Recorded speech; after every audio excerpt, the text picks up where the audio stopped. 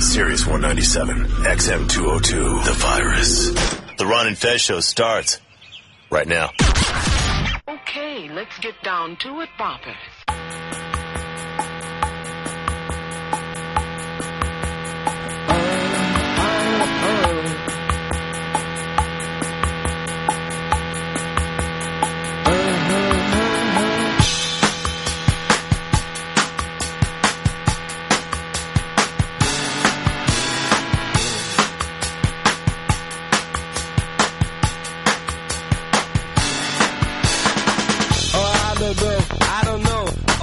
To begin, we are North Americans, and for those of you who still think we're from England, we're not, no. We've been on planes and on trains till we think we might die. Far from North America, where the buildings are old, and you might have buddies. lots of mimes. Ron and Fed show on a Friday. Cause we're North Americans, but if we act all it'll make it okay. Already, well, see, what are you already mumbling like the alcohol child for? Because things got thrown? It's one of those days. Now, I'm not a person that is a stickler for how things go at work. Mm-hmm. But the fact that the after O&A show is cutting in around the Fez time, I just about had it. I see everyone's running around trying to get stuff together. Fez, you've thrown 2 sets of headphones since you've been in here today. I see Zito's doing the alcoholic daughter thing, trying to clean them up off the floor.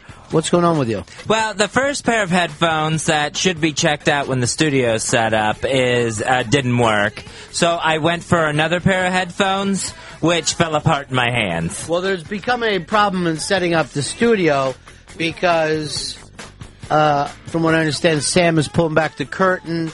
That had Zito mad yesterday. And then the intern said, I'm told to cover up O&A sign. That had people upset.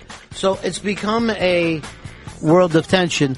And you won't even come into that show, not so much because of Sam, but because of someone else that's hanging out in the room. Because of Roland. I didn't want to say. All right. What I did, my thing, was like this. I was trying to keep it like, hey, no one knows exactly what Ron's talking about.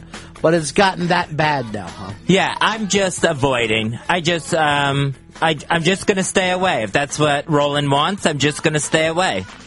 All right, well, it's nice to give him what he wants. I always say if there's a bully, give them everything he wants. This is what my mom and dad used to tell me as a kid. Oh. When there was a bully and they want money or something, give them the money. If they want you to drink out of a fucking puddle in the street, drink out of the puddle. It's the only way to deal with bullies is to give them exactly what they want. Now,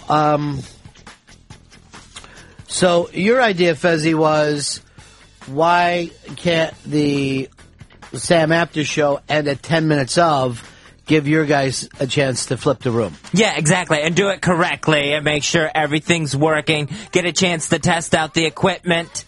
Switch the phones over, make sure everything is working. I don't think it's a lot to ask. No, you know what? Normally I say to you, Fez, you're blowing us out of proportion, but I can see where you're coming from.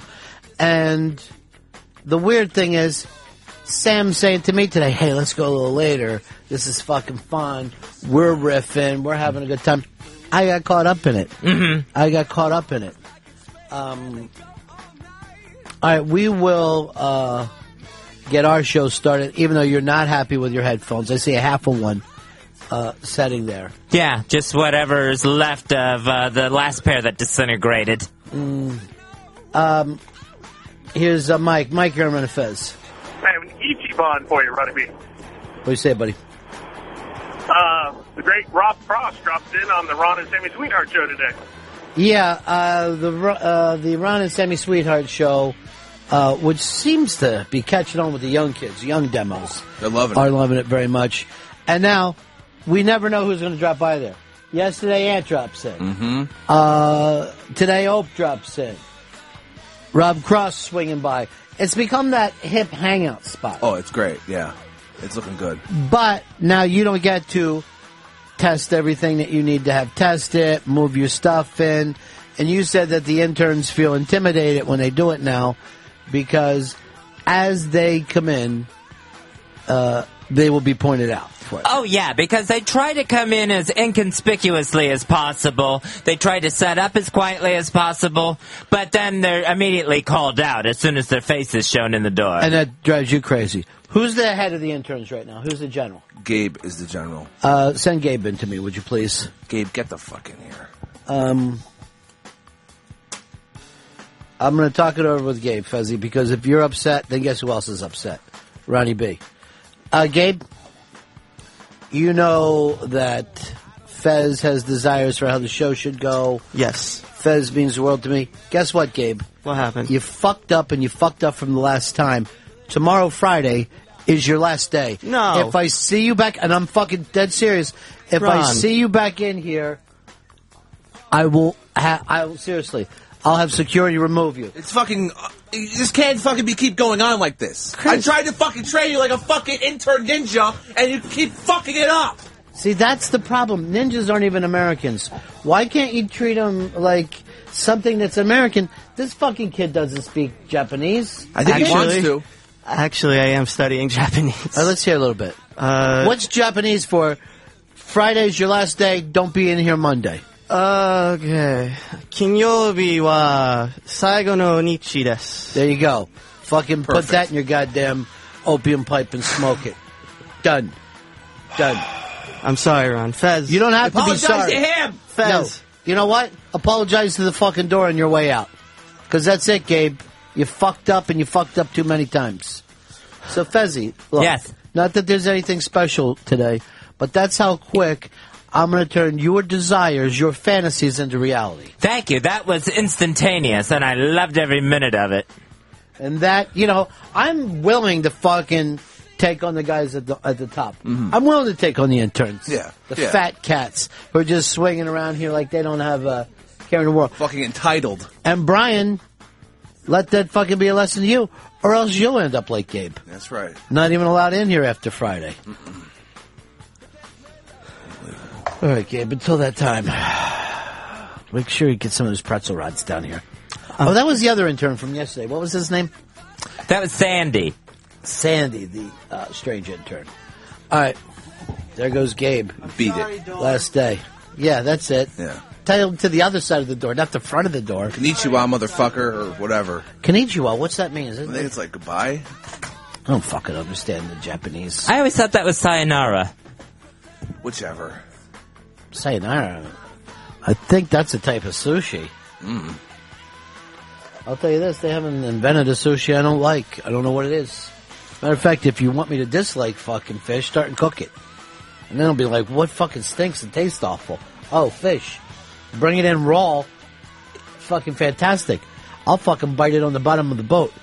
By the way, I got forced into this thing by Hicks last night to see a movie.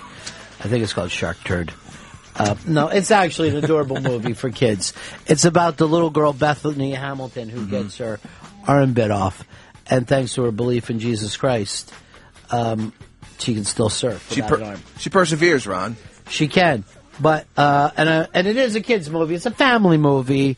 Carrie Underwood plays her spiritual guide. Oh, cool. But here's the thing, and actually, I got this from Eastside Dave, who told me he hates any movie if you show the real person in the last scene, and they all do this now. Yeah. Last year's I Lost an Arm movie, at the end of it, you're not looking at the star of the movie, you're looking at the guy who lost his arm. So they're showing this. So Carrie Underwood she basically paid Carrie Underwood like, Jesus will see you through this. You know what? God has a plan of his own. I just don't know what it is.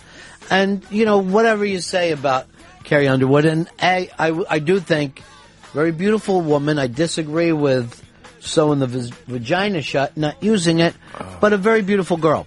So at the end of it, they show the real Bethany Hamilton, the real dad, the real mom. Then they show the real Carrie Underwood, 450 pounds. And I was wondering, if you're a 450-pound woman, right, and they go, oh, we got somebody to play Carrie Underwood, is that like, yeah, Carrie Underwood's going to be here. Are you like, yeah, or people are going to bust my balls when they act like that's Carrie Underwood. So talk amongst yourself about that.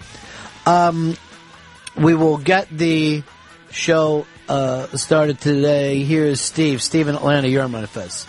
Yeah, it's the Queen's birthday, and I'm glad to see that she's being finally treated with the respect she deserves. It's a beautiful thing. She's got headphones. The Queen of England, is her birthday today? I'm not aware of that. Here's Jacob. Jacob, you're on the Run of Fez show. I have a presidential trivia Ichiban. Presidential trivia. It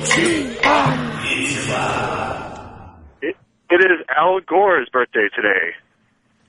Oh, it is Al Gore's the president who was never elected, or whatever the joke that he loves to do about that. Let's go over here to Kenny. Kenny, you're on the Run of Fez show. Yeah, Ronnie, we also have another special birthday today. The one and the only, Spanky Frank. Spanky Frank, happy birthday to you. Jay, you're on the Run of Fez show. Yeah, hey, I was calling because it happens to be my birthday today, and I'm a big fan of the show. Was hoping Fez could wish me a happy birthday. It's Jay's birthday today, Fez. Happy birthday, Jay. I hope you have a good one.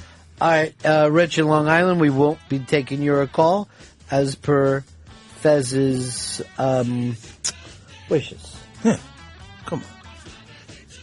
Sorry, Rich. And no playing of any songs. That was also part of the deal. Nothing. Here's Raul in Los Angeles, California. Hey, Ronnie, I got your Ichiban right here. It's opening day, and I've got Dodger tickets, Dodgers-Giants. Opening day, well, actually yesterday was opening day, although we are supposed to get some snow tonight. But I don't know if there's a better thing in sports, or any sport, that it's such a big deal of opening day. There's a ridiculous amount of excitement around it, because you have spring training leading up to it. Spring training is even more exciting than probably the preseason of football, because no one gives a fuck about it. Yeah, no one gives a fuck about about preseason of football. Everyone cares about this. And the weird thing about opening day is it will outdraw the other games for the rest of the season. It's crazy. Like, no one could show up to any other fucking game all season. Let's say, like, the fucking Miami team, the Florida Marlins.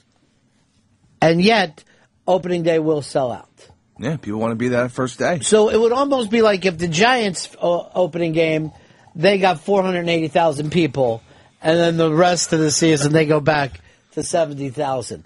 But opening day, it almost doesn't have to even do a lot with the sport of baseball as much as it does winter's over, spring is here, summer's coming, it's opening day. This is a time that, opening day for the Yankees. This is the first year there hasn't been excitement on the show. There's no Eastside Dave. There's no Earl. Those are real baseball guys. Well, what am I talking about? They've got their fingers on anything that's fucking happening, pop culture-wise. They can tell you who's pitching here, there, whatever. The rest of my team is sitting around. As I'm talking about opening day, I saw one of the guys shaking his head no. And I'm like, where is Dave? When is this thing going to fucking end? I get that we're all not on the same page these days. But what would it take for me just to get a little bit of that back? Oh, I care, Ronnie B. No, I know you do, but you can't be everybody. I could try. Larry, you're on the Run of Fez show. Yeah, Ronnie, it's little Jimmy Norton's birthday today as well. Happy birthday, Jimmy. 866 Run Zero Fez. 866 Run Zero Fez.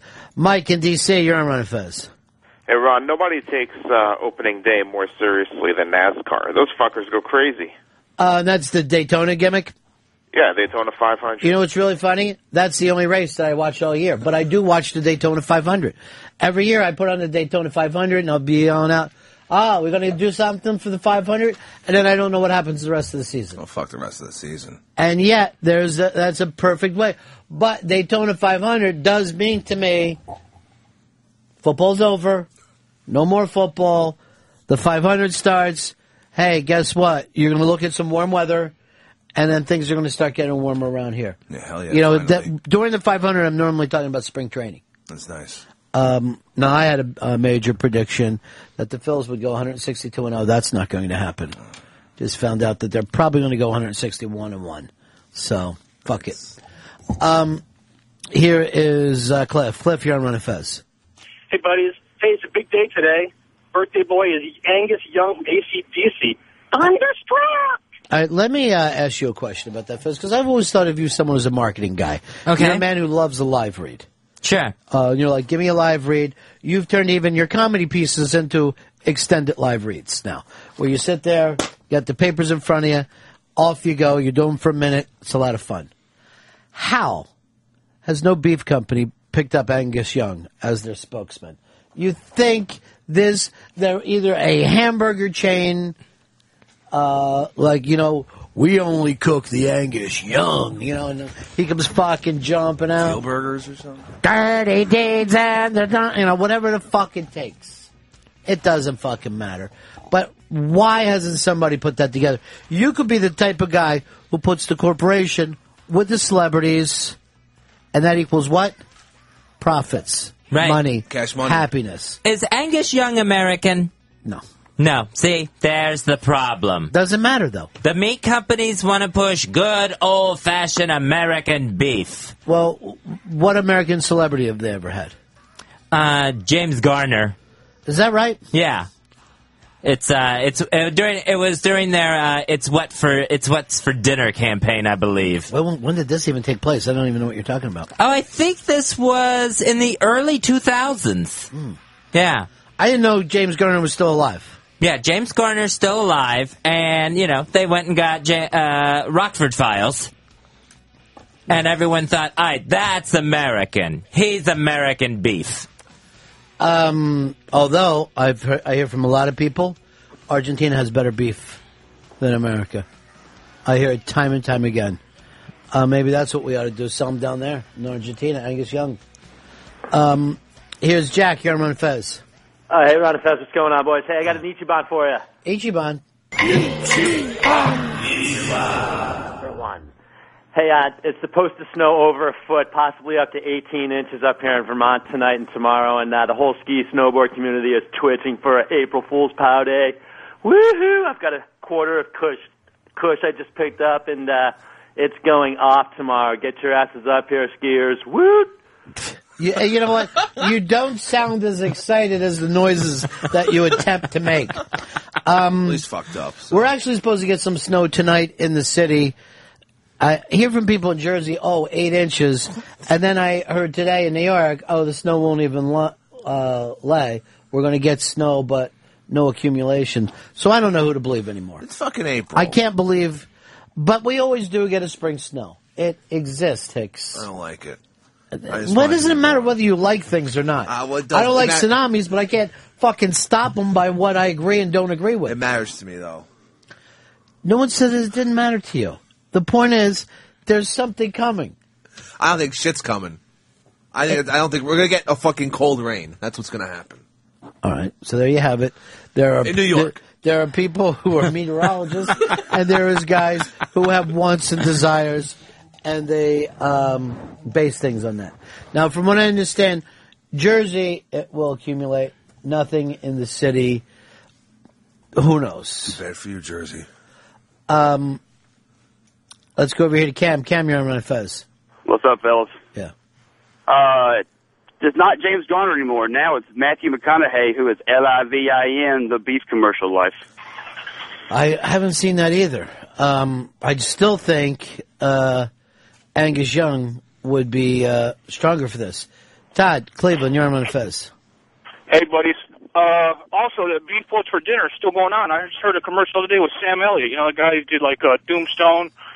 Yeah, he's a perfect pitchman for beef, no doubt about it. But I still think, I like my Angus Young, I think people would just fucking go wild for that. Hell yeah, and throw some AC/DC music in there, they're going to blow up. It's going to blow up. Were you up drinking last night? Because you're having trouble talking today. I fell asleep at 10 o'clock, and I had more sleep than I've had in weeks, and I feel whacked out. It's like sleep isn't good for you anymore. It's fucking weird. Yeah. Well, you haven't really come back from South by Southwest. I'm You're back. still, spiritually, you're still down there.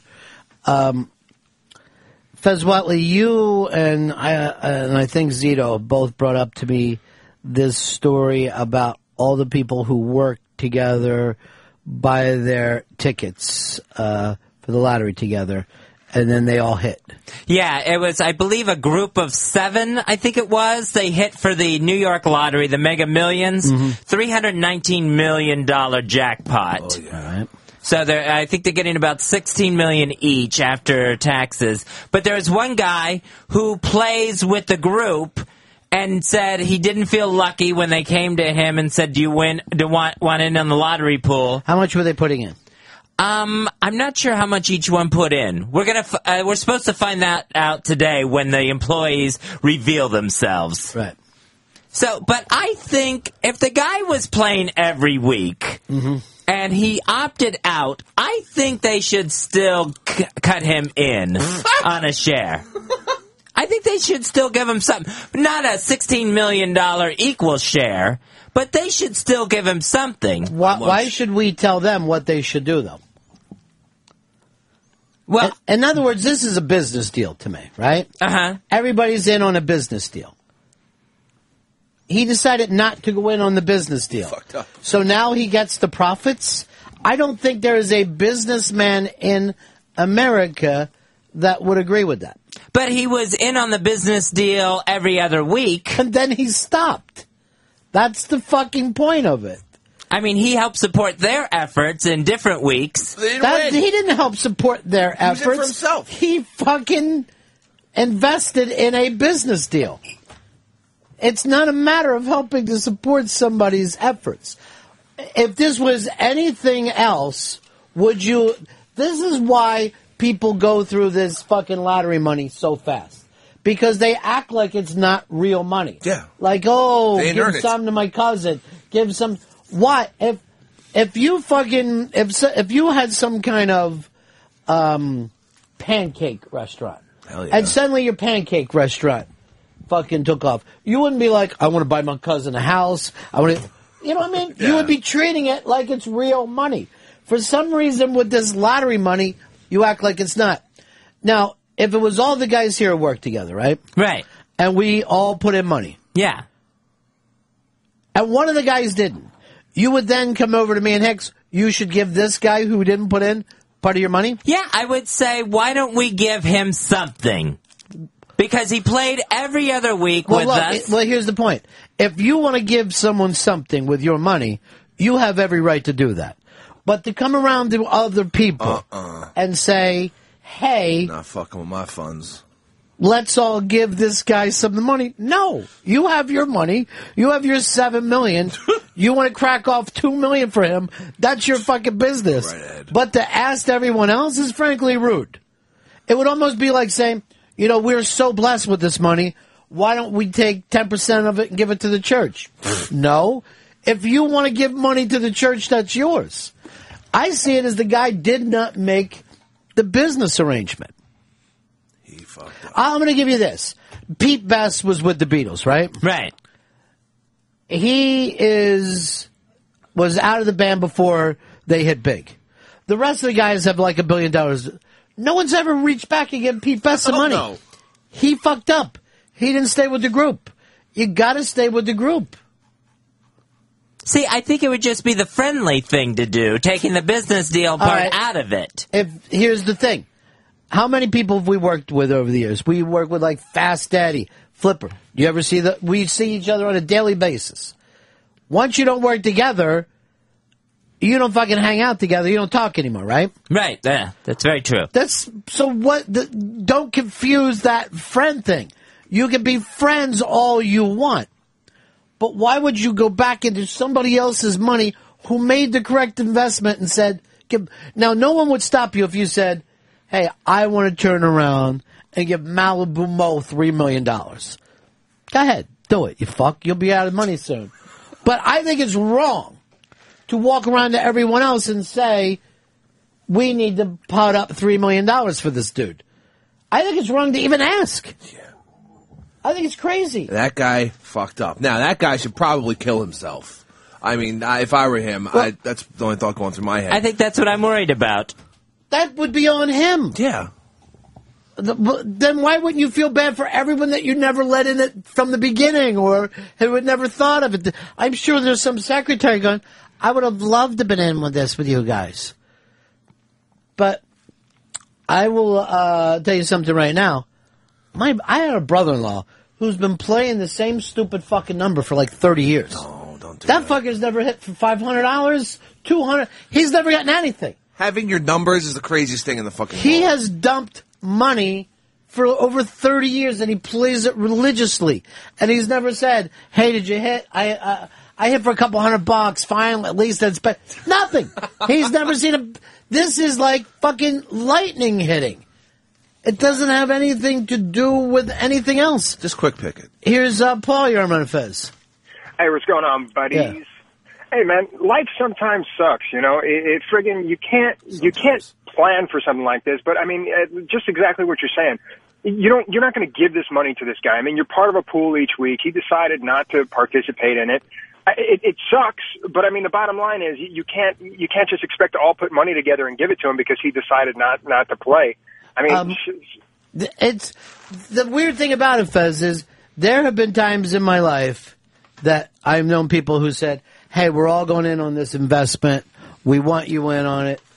I've looked at investments before. Sometimes I've gone in. Sometimes I haven't gone in and seen the deal torpedo.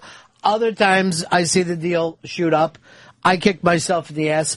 But I never go back and think I deserved some of that money any more than I would think, hey, you guys want to be in on that? You all lost your money? Let me give you some money because I should have lost some. I mean, wouldn't that be fucking insane if I did that? It would be crazy. This is simply a business deal that... Now, here's the other thing. Has this guy's life changed because he didn't fucking play the lottery that week? No, he still has the same job. Right. So nothing has happened to him, right? Nothing negative other than the fact that now he can sit around and be jealous that his friends hit. Yeah. Now, I guarantee you they are going to give him something because people like yourself will go, well, you give your friends something, and it's going to be worth the PR to them to fucking throw this guy some cash. But it's seriously fucking wrong. It's seriously crazy. They have no real obligation to the guy. I mean, he didn't fucking throw in. Not only that, yeah, I think that the guy who goes around, or even reporters saying, here's what you should do with your money, I find that fucking rude. No thanks. I really don't get it. I don't know why they would even bring it up. Bruce Sherman and Fez. Yeah, Ron, the guy said the reason he didn't play is because he felt like he was unlucky. Isn't it fucking the week that he doesn't play is the week he didn't, the motherfuckers hit? Yeah, maybe he was right. Jinx, they won, he don't get a fucking dime. Yeah, maybe if had he thrown in, that would have thrown off the fucking number system and it wouldn't have hit. But here's the other weird thing. When you do hit the lottery, and it gets these kinds of numbers and it's big and everybody knows about it, do you know that those people have to change phone numbers, move and all, because people fucking target them with, you got blessed, and maybe now you'll bless me. And you'll hear stories like, my fucking daughter has this, or my son is, horrible, sad stories, and I'm sure true. But is it now their job, somebody who hit big, to go around and just hand that money out? I mean, it's crazy when you think about it. And it happens to every one of them. This guy had a chance to get into a business proposal. He did the smart thing by not throw his money in, because you've got a next to fucking zero chance of winning any money. Yeah. So there's not a business fucking venture group that wouldn't say, hey, smart move. You cap your money, you're going to do something else with it. It just so happened it didn't turn out that way this one time. Yeah, random chance. Now, having said that, if you wanted to take half your money in the group and fucking give it to him, I wouldn't have any beef with it. But to go around to the other 6 guys and say, you know what, you ought to peel off $1 million? I could easily tell you people in my fucking family that could use a fucking million. That I'm going to see a lot more than this fucking guy. I guarantee you this. The 6 guys that are all friends, they're going in 6 fucking different directions. Never talk to him ever again. Yeah, they won't see him anymore. No, even each other. You're going to fucking break up like you just robbed the bank. Finally got this shitty job. Peace out, assholes. Fuck you. I'm in Hawaii smoking fucking dope and fishing every day. Let's go over to Anthony. Anthony, you're on the Fez. Hey, my sister is broke as a joke, but she will only play the lottery once it reaches over $50 million, as if her dollar is too good to win $12 million. Yeah, it's always funny. I noticed that, but I do the same shit. Like, I'm not a lottery player, but then I'll go like this. I just saw a fucking sign. You know it's over $400 million? Shit. We could use that kind of cash. I played on the low payouts, too. I bought a ticket for fucking the $12 million payout. Didn't win dick, though. But when you buy it, what do you feel? I feel somebody's got to win, and this could fucking be me. This could be it. I get this money. It's money in the bank almost. Even if you're not a gambler, when you buy that lottery ticket and you go walking out of there, you're thinking, I want to remember some of this because this could be the last time that I'm some fucking scumbag. I mean, you are buying a fantasy. Yeah. Yeah. Definitely. It's like, this is the last dollar in my pocket. This will make a great story when I fucking cash in. Now, let's suppose he hit that $12 million, right? Uh-huh. And if I said to him, dude, I'm the guy who fucking believed in you and no one did. I put you should seriously think about giving me $500,000. Wouldn't that make me a scumbag? Yeah. I don't see the difference between that and the other guy deserving money. You could always walk around and say, someone, deserves something. It's fucking crazy. Now, if I was one of those people who played the same numbers every week and somehow the clerk gave me the wrong numbers, I don't change them out. I think you might get wrong numbers for a reason. That's just incompetence. Could be just the opposite. But again, you're into this new thing now where you believe man has no choice. We are all the puppets on God's string, right? Uh-huh, yeah. So we don't make any choices at all. No, we're just on a course. Why are you so hard on yourself then and call yourself names? Since it's really not your fault. Or, let's face it, it wasn't the intern's fault that the headphones weren't. The intern that I fired, and Friday will be his last fucking day. Finally. And if I see him in here, I will have him arrested. And then the cop that arrests him, I will also have arrested. Jesus. That's how fucking bad this goes. Going deep. Because I don't play fucking games. Good. No. Sick of his shit. But you really, why are you hard on yourself since really none of this has anything to do with you? God has just gave you a bad part in the video game of life. That's all. You're just a pedestrian, a background player. Look who it is. It's the Radio Shark. Hey, you know the guy you're talking about who didn't go into his friend's lottery pools? Yeah. It's his birthday today. What could be sadder? It's one of those things. Thanks, Radio Shark.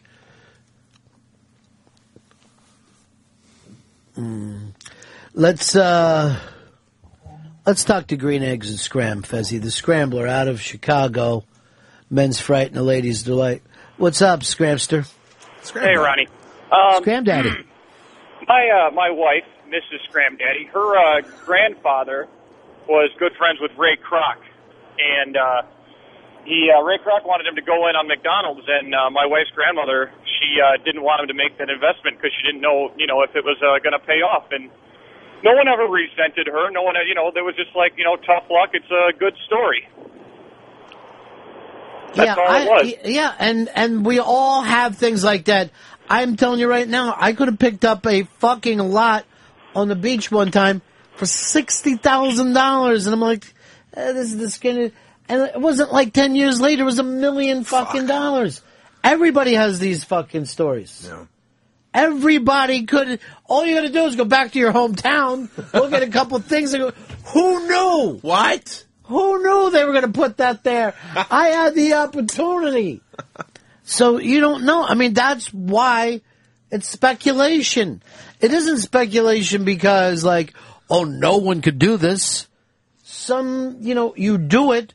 You give it a shot. Sometimes the timing doesn't work out for you. Gamble. Sometimes it does. Let's go over here to Paul. Paul, you're on Manifest. Hey, what's up? Hey, Fezzi, how is it that you think you have no autonomy over your life? That just it seems ridiculous to me. Well, I think you try to be a good person, and that'll, hopefully keep you on a good course. Well, obviously, but you're saying that you have no control, that everything's predestined in your life? That makes no sense. And who is this person that's, basically controlling everything that you do? No, that's God's plan. Oh, you have gone so far, though. You were way more intelligent than to think that there's some supreme being out there that's kind of dictating what. Come on, Fezzi. Well, This is all new for you, too, right, Fez? Yeah. Well, you used to feel this way when you were younger.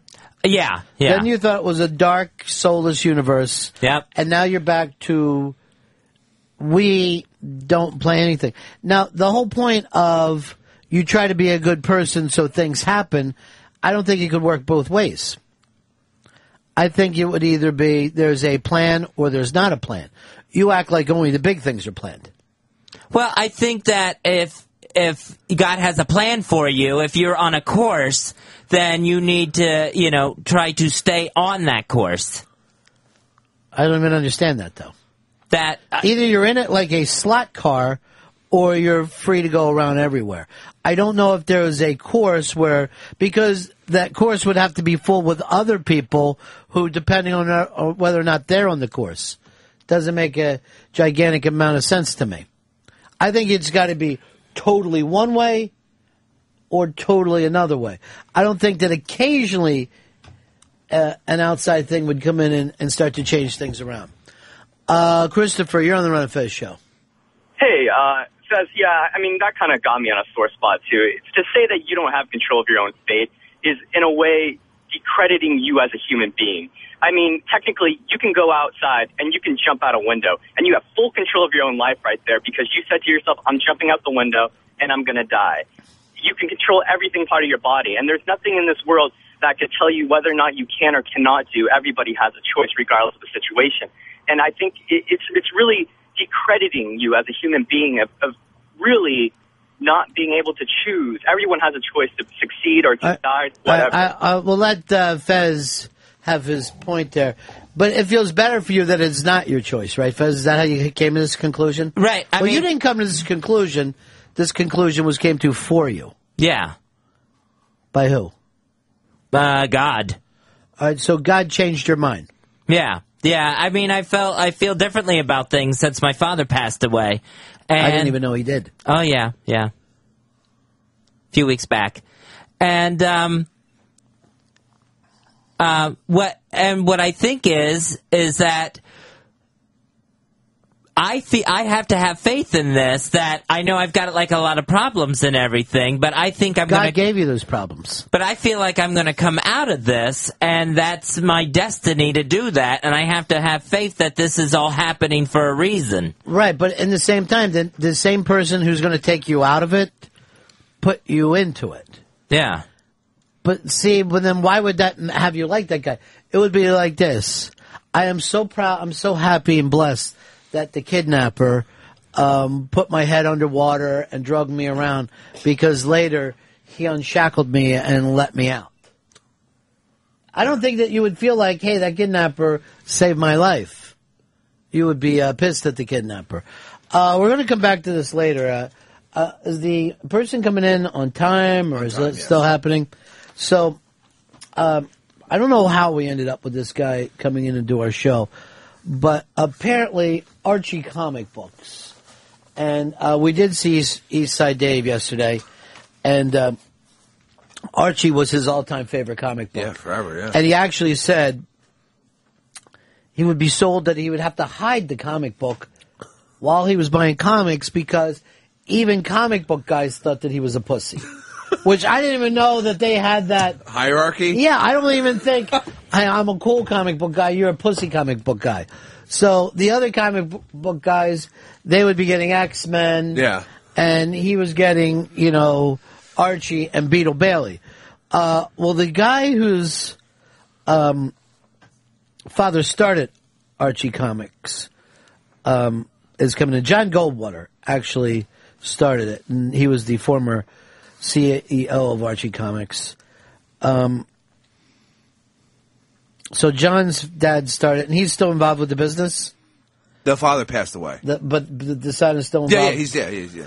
And he's involved in Archie Comics. He's CEO, yeah. Oh, he's the CEO, the guy Yeah. who's stopping in? Mm-hmm. They have a new comic character, Kevin Keller. He's part of the gang. He's gay. Now, do you have a picture of him? Is there any pictures online? I can get a good look of Kevin Keller. He is gay. There's no fucking doubt about it. Yeah. But don't you think that Reggie from Archie was also gay?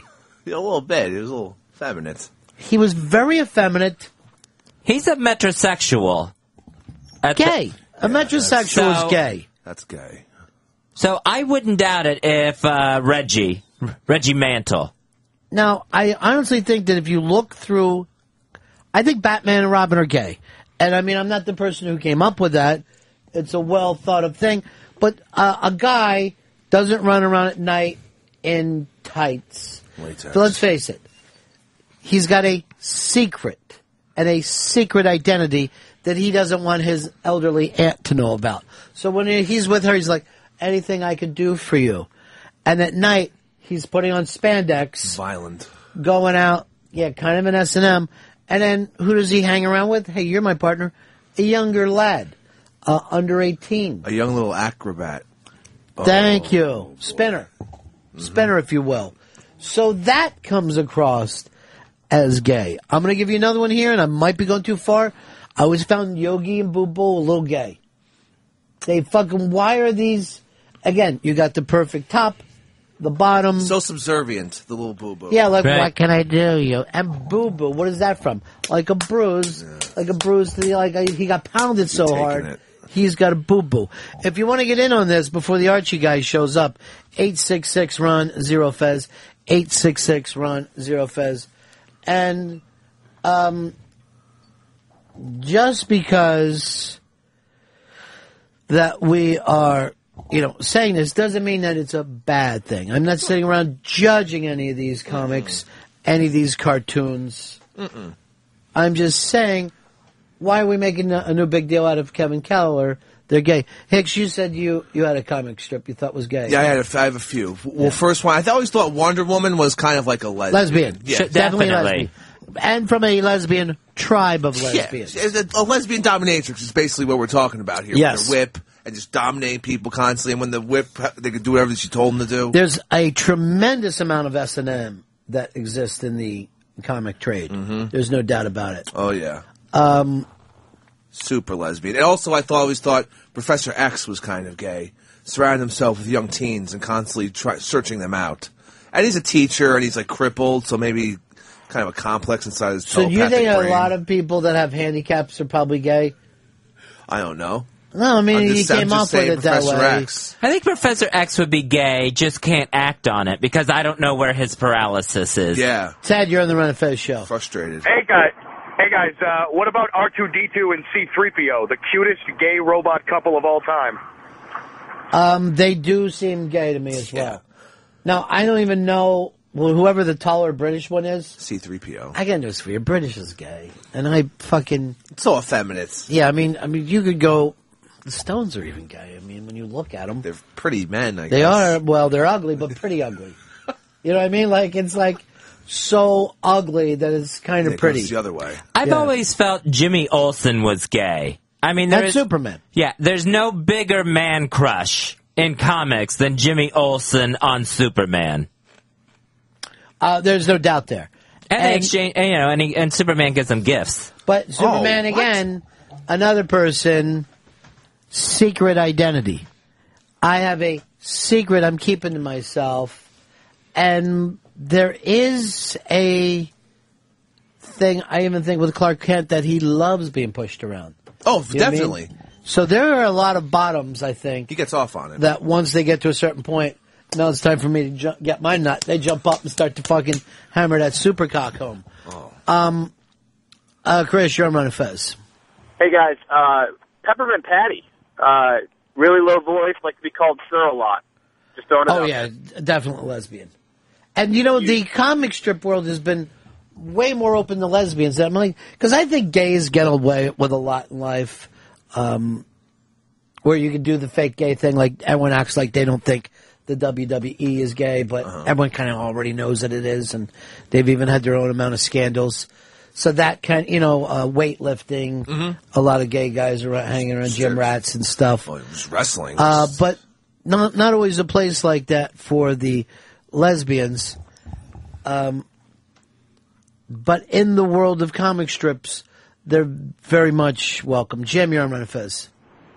Yeah, not a superhero, but cartoon characters, Pinky and the Brain. Instead of trying to find mice pussy, they were trying to take over the world. Now, let's really think about this with Pinky and the Brain, because one was a genius and the other insane. Why would you hang around with someone stupid unless to fuck them? Yeah, just control them and do whatever you want with them. Whenever and whatever you want with them. And you're just dominating them and doing terrible things. Well, why is it terrible? Not terrible, but, Chris, you're on Run Fez. Ronnie B. Yeah. Hey, man, how about the ambiguously gay duo? Now, oddly, I thought they were straight. And I watched Saturday Night Live pretty much religiously, and I always had the weird feeling that they were straight. Here's Kate in Cincinnati. Hey, guys. How are ya? Good. Hey, I'm calling to defend Yogi Bear. He had a girlfriend named Cindy Bear. All right, let's get into this right away. Why is it a matter of defending? You're immediately saying that you see gay as somehow bad. I don't see... this Kevin Keller thing, I think that you're finally saying what's true in comic books, cartoons, comic strips, which we've all known for a long, long time, is that there's a lot of gay characters in it. So I don't see this as I want to defend. I'm not judging Yogi from Pound and Boo Boo. No, it's what they do. Yeah. It's a big deal. They're out in the woods. And I always thought like Boo Boo was almost like code for Cum Cum. Really? Bruce, you're on Run Fez. Hi, I just want to tell you guys about Ren and Stimpy. I used to love it on Nickelodeon as a kid, and they were always kind of ambiguously gay, but when the guy got a chance to remake the series on Spike afterwards, he actually did make them gay. The clips on YouTube are hilarious. Oh, they're an old arguing gay couple. Wait, gay couples argue? No, not all of them, but these are like old fuss budget guys. I don't know what that means, fuss budget. They're both, it's Ren and Stimpy are going to argue. One's going to get angry at the other one constantly. Let's go back. What does the term fuss budget mean? I've never heard it. That you're fussy. So you're a fuss budget? Yeah, that you're fussy or cranky. Why don't they get put on a fuss budget and then they only have so much crankiness to go around? I've never heard the term fuss budget. I think Lucy from Peanuts gets called that. A fuss budget? Yeah. Who I think could also be gay. Lucy? Yeah. No, because I thought she was a cockhound. Oh, that's true. She does like Schroeder. No. Who's gay? Jordan, you're on Run Fez. Ron says, the Smurfs. You got a bunch of guys, maybe they're asexual. You got a bunch of guys running around and you got one female Smurf. But, it is something that they only have the one female Smurf. But never to have anyone have a conversation of, where's the pussy in this town? Or are we all going to fucking tag team this bitch? Yeah. It's very odd. I don't know about anybody else. I got blue balls. I needed fucking, I think we got to start talking train. Yeah, really. Get on that train. But they don't even, and then you ride it. But no one even has that conversation. No, they're all just happy to be Smurfs. Sean, you're on Run Fez. Hey, switching it to bestiality, what about Calvin and Hobbes? Oh. A lot of piss jokes there, right? Uh-huh. A lot of yellow fun. Can't get enough of it. Even that tiger. So fucking very, very strange. Jeremy, you're on Run Fez. Hey, guys, how you doing? Yeah. I think the two old conjurers there in the Muppets up on the balcony, the hecklers, they were definitely docking. They're fuss budgets. See how quickly I can use a new word? But they were like old gay fuss budgets. A gay guys that argue with each other are called fuss budgets. Yeah. That's right, Fuzz? Yeah. Never heard that term before. No. I had heard fussy for like a baby, but I didn't even know that an adult could be fussy. I think you have to be a senior citizen to be a fuss budget. Sounds like you're just cheap. A fuss budget. It does. It's like you're fussing over money all the time. Let's go over here to Darren. Darren, you're on the Ron and Fez show. Hey, buddies. Two things. One, on the Smurfs. Smurfette was originally a guy, and Gargamel turned him into a female. It's one of the older episodes. And then, second of all, there's a Marvel Comics, two characters. One, North Star. He's a Canadian member of Alpha Flight who's openly gay. Well, openly Canadian, that's the same thing. Yeah. Yeah, pretty much. And then there's also a Wild West character called I think it's the Rawhide Kid, which is an openly gay character that came out in 2001 or 2002. The Rawhide Kid? Yep. Jesus. I think I saw those before when I was a kid. He was like a cowboy, but I never thought he gave off a gay thing, although he was very tiny. Yeah, when they re-released him, they made him gay. Interesting. But, Canadian guys seem kind of gay. Like the kids in the hall, when they actually said, hey, one of our guys is gay, I went, just one? They all seem gay. Effeminate. It's just there's a weird effeminate... Lorne Michaels seems gay. Oh, yeah. Go throughout all the great kind of sitcom guys that have come out of kind of the sketch comedy guys. They're all somewhat effeminate. No doubt. I don't know why. What's wrong with that? What's happening with that country? Well, again, you say wrong, like there's something wrong with it. I don't necessarily... There's nothing. And I don't want to be a fuss budget with you, and I feel like I am. Greg, Maryland, you're on Ron and Fez. Hey, guys. I have heard the term fuss budget. I'm just wondering how old Fez is. My grandmother used to use that one. What about Thelma in Scooby-Doo? Fezzy has a lot of older references. And maybe that's where that came from. Do you know where you heard the phrase, Fez? I probably heard it from my grandmother. So you like to keep this going on? Call the fridge an icebox? It's happened before, yes. Fez Watley here. And you would read this Kevin Keller comic strip? Oh, totally. Yeah. Comic book. Strapping young man, this Kevin Keller. Well, I mean, you can make someone attractive just by drawing them. Well, I didn't think of that. I think it's kind of weird with the blonde hair and the weirdly dark eyebrows. Oh, now, yes, at the same time, blonde eyebrows, to me, and you'll see it in movies, mean evil. If a person is a blonde on blonde, to quote Mr. Bob Dylan, he will be the bad guy. But heavily blonde and then dark, that normally means you bleach blonde your hair. And that's not... Yeah, he's definitely a dye job. He wants those wavy blonde hair locks. So what you're saying, Hicks says that there's a blonde walks by the other day, and Hicks says to me, do you think her pubic hair matches the drapes? And I go, why are you going to use a half a fucking metaphor, you fucking fuss budget flunky? Well, I'm just saying that, listen, I don't get those things wrong sometimes. Hold on, Fez. Here's Pete from Buffalo. Pete, you're on my Fez. What up, buddy? Yeah. It's not fuss budget, it's fuss bucket. I've never heard fuss bucket. Or the other one. I haven't heard either one. No, fuss budget. Some fuss that you can fill an empty bucket. Not fuss budget. You don't want to. Yeah, why would there be a fuss budget? Now, come to think of it, like Hicks had even come up with, a budget normally means this is the money I've set aside for. Have you set aside your fuss?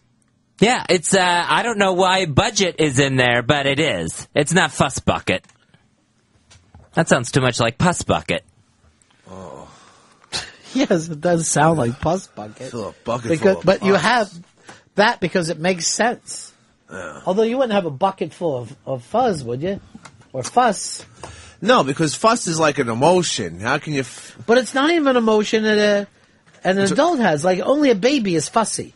Oh yeah. You never say you can't take care of yourself, right? Like Yeah. I would say that like Hicks is anxious or antsy, but I wouldn't say he's fussy. Oh, he's so That's fussy. something like a fucking baby is.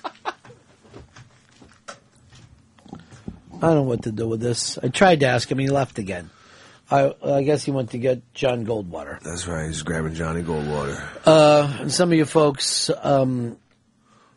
feel comfortable. I wouldn't even mind hearing from anyone who's negative about this, negative or positive about Archie Comics going in this way. I don't see it as a big deal, though. Do you, Hicks? No. I'll look forward to reading Mr. Kevin Keller. You'll actually read it? Yeah, I'll take a shot at it. Yeah, I used to read a lot of comic books when I was a kid. And you read Archie?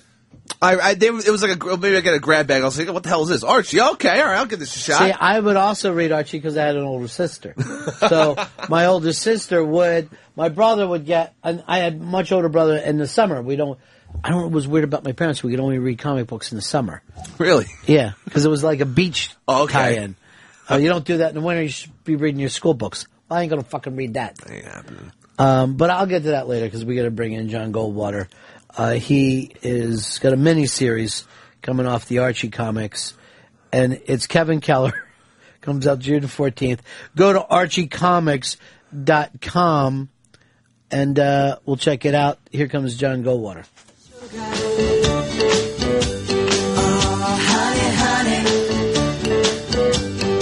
You are my candy girl, and you got me wanting you, honey. Oh, sugar, sugar. You are my candy girl, and you got me wanting you. I just can't believe the loveliness of loving you. John Goldwater in studio with us. I think you know that tune, don't you, John? That's a big hit for the Archies. We sold 15 million of those records, Ron. 15 million. 15 million of those records. And then the follow-up single was Jingle Jangle, and that sold 5 million. 5 million, and nothing sells 5 million today. That's crazy. Yeah, That's Lady Fleetwood Gaga Mac couldn't- numbers. Yeah, You know, Lady that's nuts. Gaga is big, and she sells like a couple millions. Yeah. We don't have that kind of mass culture anymore. And again, Archie comic books were when did the comic book series start? There's a great question. This year we celebrate our 70th anniversary. 70 years. Yeah, it's amazing. So we really look at us. Our readers are 7 to 70 years old. So we're really cross generational. We got the kids, the moms, the grandmoms, everybody. So Have you ever 70 talked years. to somebody who was in their late 70s, early 80s, and said, "I read the first one and I've been keeping up ever since"? I mean, do you have a 70-year-old customer who's been there with you the whole way? Absolutely. We Yeah. have people, this is part of their lives. It's the fabric of their being. They remember it from childhood. And you know when you have something that's that important to you as a young person, it stays with you forever. Right. So, yes, we have all these people who grew up with Archie as part of their being, as part of who they are. Now, we got talking about this because you've added a gay character. Yes, we have. Kevin Keller. Archie. Yep. And there's a lot of stuff that's happened in comic books for you that kind of felt gay anyway. A lot of the superhero stuff feels somewhat gay. So it's not completely shocking, but Archie is, I guess it's about as family-oriented as you could get and still be a comic, right? I mean, there's That's nothing. exactly right. And I mean, we live in the world of Riverdale, and Riverdale is a safe place. I mean, I don't want to say it's Disneyland or Disney World, but it's a very special place. And we introduced a new character, a new dynamic into Riverdale. So that character, this is basically you guys saying this is a safe thing. This isn't going to be some kind of stunt casting where we'll get rid of it. You're saying a gay kid is just as Americana as Archie is. Yeah, I mean, basically, when we came out with the initial issue of Kevin appearing in the Veronica comic, people did ask us, is this a stunt? Is this a one-off to try to get sales? Right. And the truth of the matter is, we did sell that issue out. It was a phenomenal success for us. But it's not a stunt. Kevin is here to stay, and we're introducing Kevin now in his own comic coming out in June. So he's going to have his own Kevin Keller comic 4-part miniseries coming out in June of this year. Is he going to be dating? Not yet. I mean, basically what you're going to get with Kevin is his backstory, the history of his life, how he came to Riverdale, about his family, and it's really interesting. I mean, we touch on a lot of hot button topics that you may not think Archie would necessarily go. So it's a really interesting storyline. It's a little bit different than a typical Archie comic book would be. Now, is this something that you guys did that you've met over a lot? Did you had to think about it? Are we screwing around with the brand? Is there one thing to have these feelings, but you could still screw up the brand? I mean, I don't think I think of Archie the same way I would think of like a Barbie doll, right? And they haven't went and added a gay character. I mean, I think that they're pretty nervous about that type of stuff because you can't screw with money, right? Yeah, I mean, here it is. We have a certain philosophy within Archie comics that there's a certain integrity within the characters that we will never break down. But that doesn't mean we can't be a reflection of what's going on right now in the world. I mean, we can't be this, homogeneous little society that would eventually border on irrelevance. We have to reflect what's going on in this melting pot of the world that everyone now lives in. So we need Riverdale to reflect what's going on in the world, and adding Kevin is a natural part of what's happening in high schools today. So have you ever done that with the comic book? Have you ever said, all right, people are worried about terrorism, so we'll put that in, or people are addicted to crack, we'll put that in? Because I think Archie's still an escape, right? Yeah, no, I mean, we're not going to be really heavy-handed about this stuff. I mean, no matter what, if you read the book that Kevin is in, it's really lighthearted, and the way that it comes out that he's gay is a conversation he has at Pop Tate's soda shop with Jughead.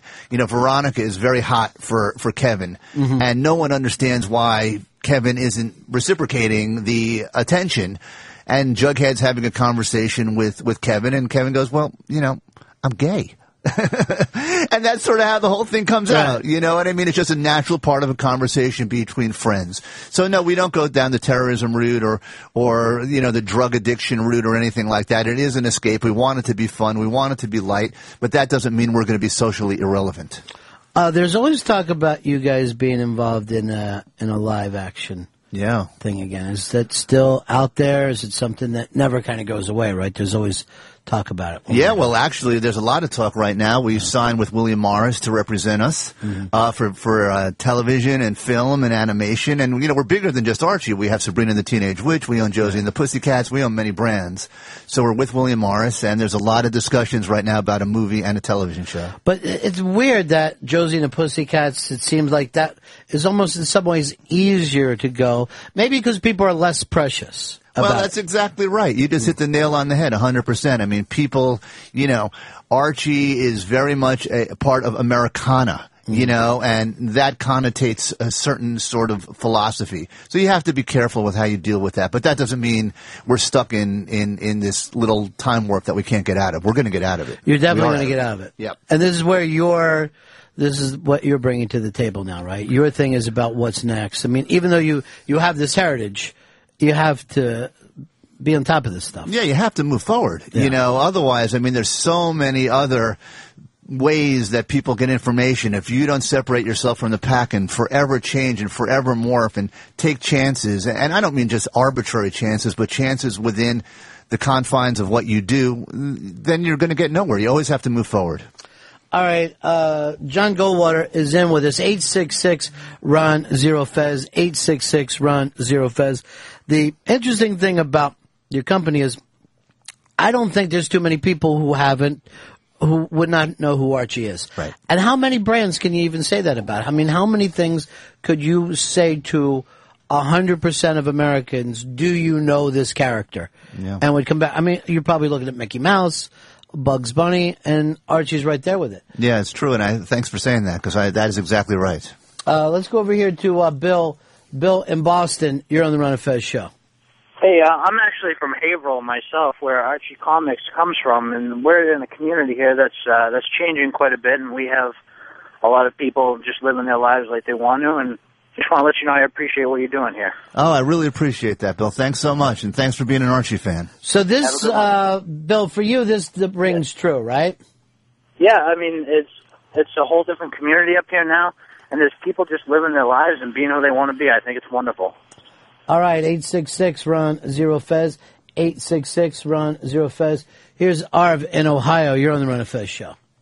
Hey, I got a question for you about the Archie comic book. Sure. I know that it's either been considered to be a Christian comic book, or I know that they've done Christian comics based on Archie. I don't know how much that's in relation to you as a writer of Archie, but how does the whole gay character work in with the Christian philosophy of gay is wrong and everything else? Well, I mean, years ago, we licensed out the characters. We're talking 20, 30 years ago. We licensed out the characters to this Christian-based organization. But Archie is not a Christian-based comic. It's Archie is an everything comic. So for us, Riverdale is all-inclusive. It's a safe place. It's good for Christians and all religions alike. So we're not a Christian-based comic at all. So you no longer license those characters out? No, that was many years ago. And now in hindsight, it's something you wouldn't do again? Never do that again. Yeah. All right, thank you. Thank you. For you, growing up around this, yeah, were you into other comics besides Archie? My other comics that I loved were Superman and Batman. Loved them both. Those both, right? Yeah, sure. And so the comic book culture has gotten so big now, like stuff like Comic-Con. Comic-Con is huge. Yeah. So it's almost where it's mainstream, I think, at this point. No doubt about it. I mean, you go to Comic-Con in San Diego, and they had last year in New York. It's just a massive cultural event. It is what I call the new music business. The music business used to be the coolest business to be in. Mm-hmm. Now it's the comic book business.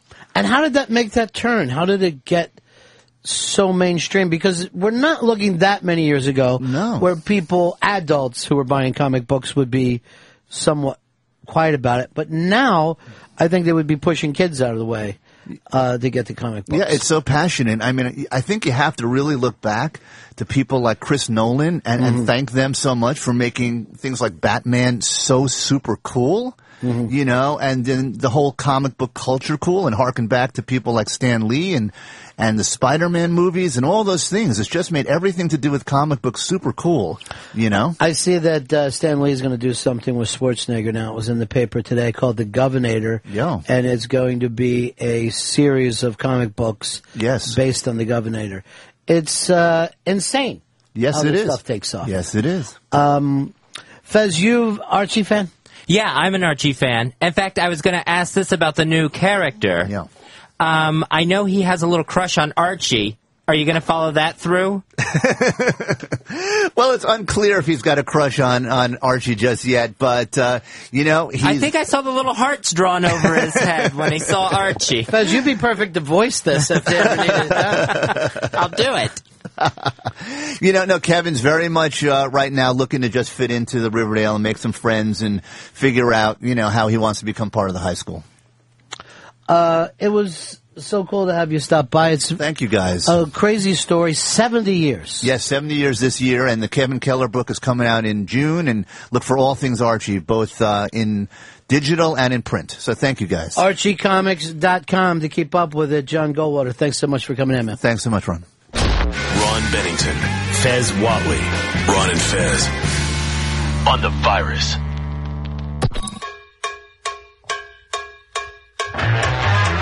I could have used a little more cowbell. We should probably give him more cowbell. I got a fever. And the only prescription is more cowbell. Mississippi Queen. You know what I mean. Mississippi Queen. She taught me everything. We're down around Texas. It's the Ron and Fed show on a Friday. Loving it. Tidgif, my friends. Tidgifs. You know what that means, right? Tidgif. Means Tidgif. It's like fuzz butchered, but for a younger crowd. You say Tidgif. The guy from Archie Comics was in here, and trying to pitch him right now on Fez playing the new Kevin Keller character. Oh, that'd be great. Why not, instead of going Kevin Keller and having him as gay, why not go Tom Keller and just sell him as a chef, and people might go crazy for it. Coming up a little later on in the show, it's hard rock and heavy metal with our own Eddie Trunk. Now, Eddie Trunk is going to be doing book signings of his new book, and I think it's called Trunk Full of Metal. Now, what is the name of his book? Eddie Trunk's Essential Hard Rock and Heavy Metal. He knows it, if anyone else does. That's available in stores now and on Amazon.com. There are signings going on around the country, and one's going to be happening at the Hard Rock Cafe. If you like rocks and you like it hard, you'll like the Hard Rock Cafe. That's in Times Square. That's at 7 o'clock tomorrow. EddieTrunk.com to see a full schedule of his tour. Why don't we look that up online? Let's get the full schedule of his tour. I want to see where he's going. By the way, it looks very, very good that I will be doing the second of the Hard Rock and Heavy Metal Essential books. Really? Yeah. Looking very good. Are you going to do signing? Even more essential. Johnny, you're on the Run and Fez show. Hey, Ronnie B., why didn't you pitch Baby Snoot's comic to the Archie guy? Well, because I'm waiting for a friend of my brother's to help me. When are you going to get on that? Which now I'm starting to hate that guy. I don't trust him. Oh, bad. But anyway, I don't think anybody wants Baby Snoots. I do. My entire past is just failure upon failure upon failure. Snoots has legs. But now I understand that's not my fault. That's God's plan for me. God's plan for me has been to put me in the worst possible situation time and time again, at least when it comes to career moves. But why would he do that? And why would God send a shark to bite off a little girl's arm? I don't know. Something about standing on someone's shoulders and footprints on a beach. You stand on someone's shoulders so you don't get your footprints on the beach. That's out of the Bible. I studied it. I did not pitch Baby Snoots to this guy because I no longer believe in myself. Why would you say that? You have to believe in yourself. Because what life has taught me, my friend. Fuck life. You gotta know what you know. You don't fuck life. Life fucks you. No, life can go fuck itself then. Why should life fuck itself when it's too busy fucking you? I'm not getting fucked by nothing. That's sad to hear. That girlfriend of yours, I'm going to sit down and have a talk with. Because you're explaining to us your new philosophy of life. And that is, everything is planned out in God's plans. Yeah, that I'm on some sort of path. It's been a rocky path, that's for sure. But something good is going to come out of this. But it's not just your... Well, that's a lot different than God is making these things happen. It is? Yeah. First of all, why would he put you on a rocky path only to make something good come out of it? I guess so I could appreciate that good. So I could be even better than I was before. And everybody's on a rocky path, and then our lives are going to get good. Yeah, everyone's on this path where you're going to experience all the things that life has. It's like you're going on a tour of the world. But you're not. You haven't been to China. You haven't been to Europe. You're not a tour of the world. You've traveled very little. Queens mostly. You don't even know New York. Still trying to figure it out. But it's a rocky path, and at the end, life is better. Now, remember when they put out that thing of, it was some kind of, it was The Secret. Yeah.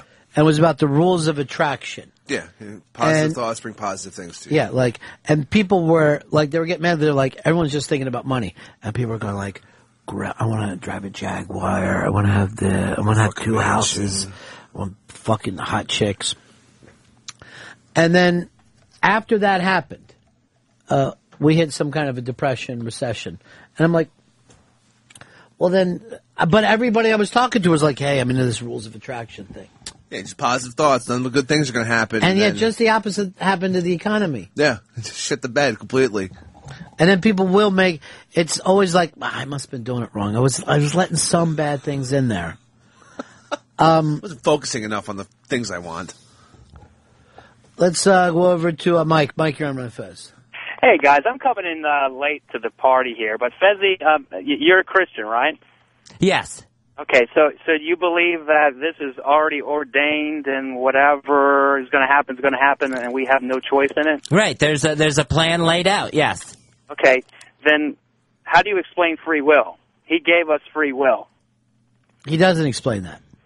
That's how he gets around that. Yeah. Well, that's free will. But Fezzy, he gave us the free will in order for us to give the submission back to him. So that's what it's about. So you are in control. It goes on faith. However, faith without works is dead. So you've got to step out and believe something's good's going to happen, but you can't wait for it to happen. You've got to move forward and make that decision to make something happen, and he will reward you for that. That's just Christian 101. See, I think just the opposite. I think if you really believe in God, you'll sit and wait for him and have him bring you stuff. If you have faith. Wow. Because it's like, why else would you want you to go around and do stuff if you can't do it on your own anyway? Doesn't make a lot of sense there.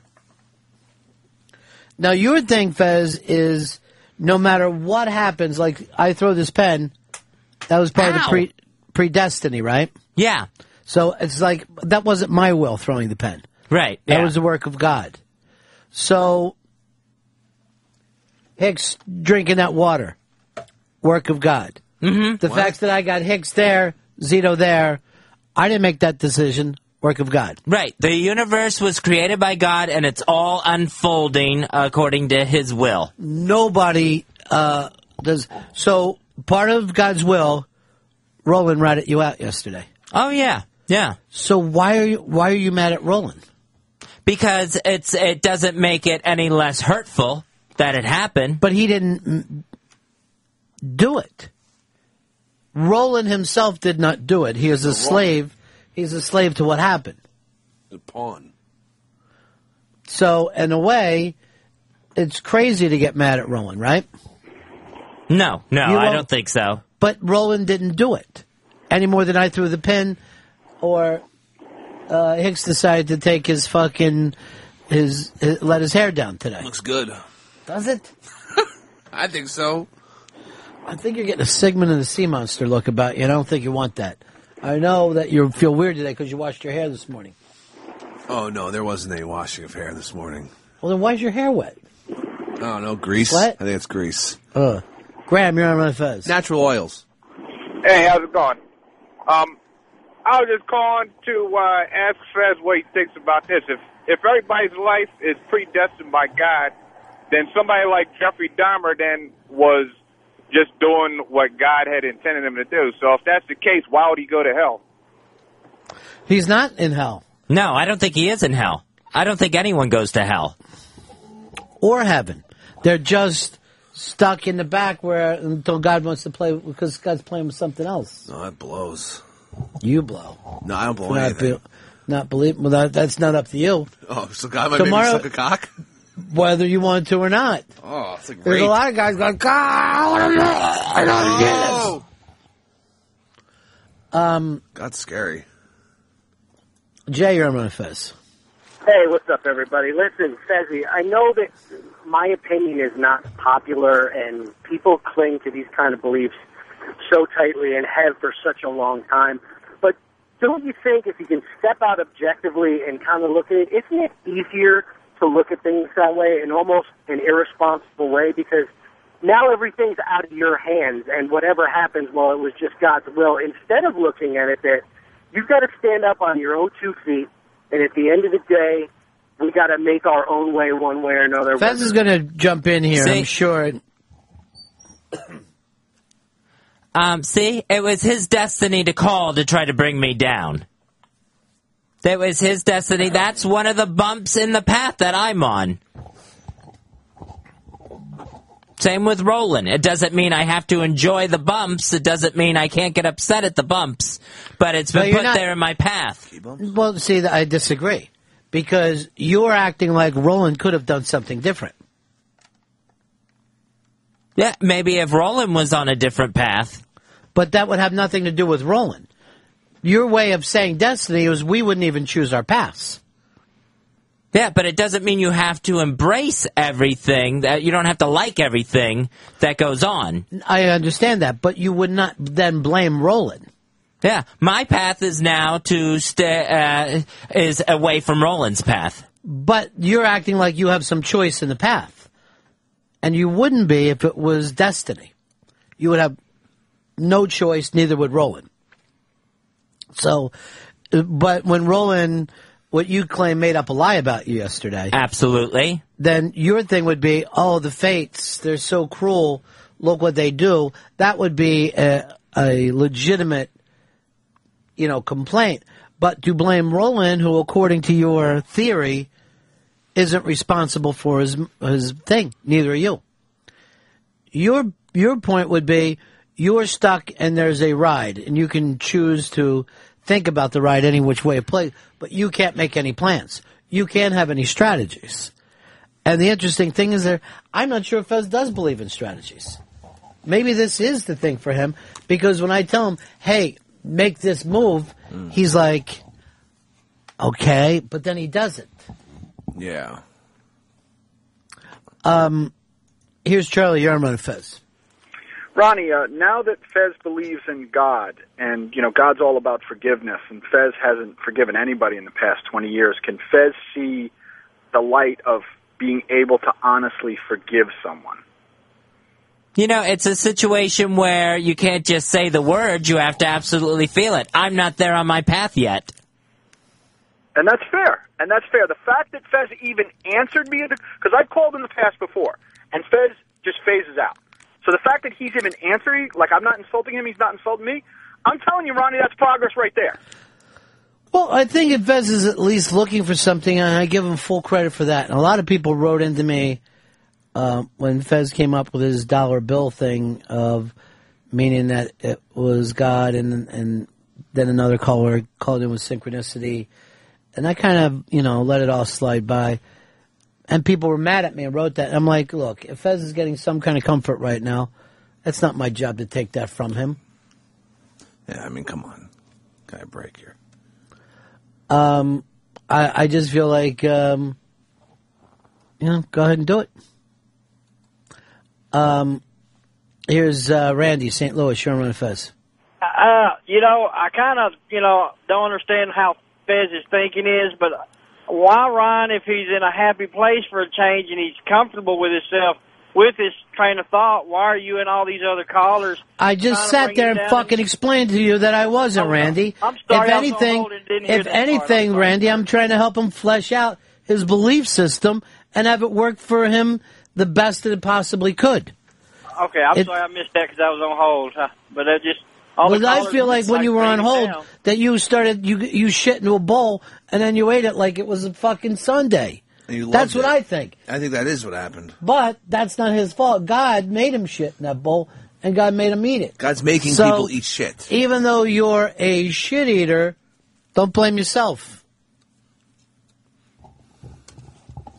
And all the people writing to me about Baby Snoots, the same people that put out Archie don't want to have a fucking alcoholic, drug-addicted toddler. They don't want it. Listen, masturbating toddler. Disney had Miramax. Why can't Archie have some sort of imprint? What did they do to Miramax? They fucked it 3 ways to Sunday. Fuck. You turn around. Show me a Miramax now. They destroyed it.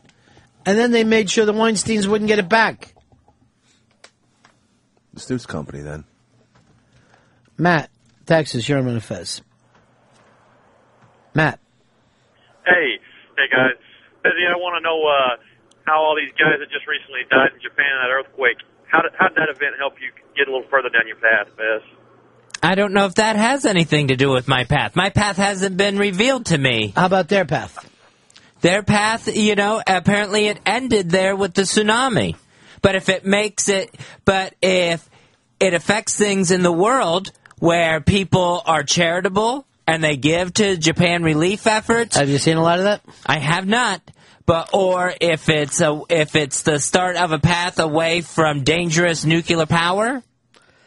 Again, if there is a path, right, it wouldn't be their decision whether they were going to use nukes, nor their decision whether they were going to send money. It would be outside of them. You were either controlled by the fates or you are not. You can't be somewhat controlled by the fates. It doesn't make sense. Either you're a fucking video game or you have free will. Either someone else is playing the video game. If you're a character in a movie, right? Mm-hmm. You can't do anything. You can only follow along with what is already played out, right? Right. So no matter what they learn from it or change does not change their path. Now those characters in the movie may believe that they're thinking of things to do, but we know that they don't. Not only that, that movie will be replayed and they will do the exact same things as they did before, regardless of what they ever learned before. They are stuck. So, either we're a fucking a slot car or we're not. But a director can come in and change a scene and that movie's still playing out the way it's going to. And no, it would be, the director then would be God, right? Right, yeah. So that would have nothing to do with the characters. This would be us sitting around saying, do you think God is going to do good things for us? It wouldn't be anything based on what the characters have done because God has already edited that together. What we do would mean nothing to God because He's already set up this thing that we're forced to follow along. We won't learn from it. We won't do anything. Whatever happens, happens. Right. It would be like fucking judging the water, what happens when it's the wake of a boat. It's not the water's fucking fault. It's physics.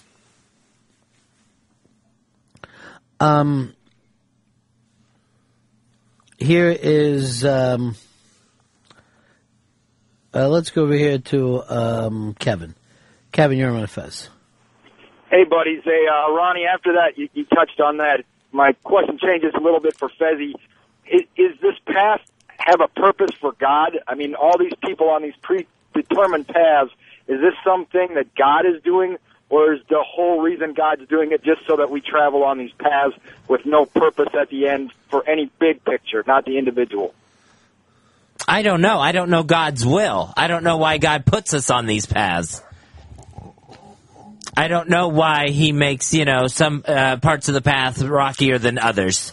I just think it's interesting that you've got this new philosophy that didn't exist at all before. And you're pretty locked into it. Yeah, things have been so, what's the word? I guess. Funny? No. Happy? No. Joyful? Whimsical. No, not that. I think it's whimsical. No. Why don't you ever give Chris Stanley a chance to just once and agree with him? Is that your predestination? Yeah. We may be on different paths on what we agree on. And we're destined to never meet on that. But if I really thought that you would believe this, I'd fucking bring it up every time that you brought up a news thing. Every time you said somebody in the news did something wrong. It would never be their fucking choice. It wouldn't be Charlie Sheen's choice. It wouldn't be Lindsay Lohan's choice. Nobody would have a choice. Well, I think, you brought up the slot car thing earlier. I think maybe the car can bounce off the sides. It just isn't it isn't always a smooth path right down the track. It can bump along the sides of the slot. It's not up to the car, though. That would not be the car's fucking choice, whether it bumps or doesn't bump. Yeah, but the car is being pulled in different directions. Yes, but not by its own fucking volition. The car is out of control. It's on the slot. If you're a video game character, you're being played by someone else, you can't sit and blame that video game character. The video game character is doing what the user wants them to do. And we would not be the users here. We don't have any, as far as I know, video game characters with free will.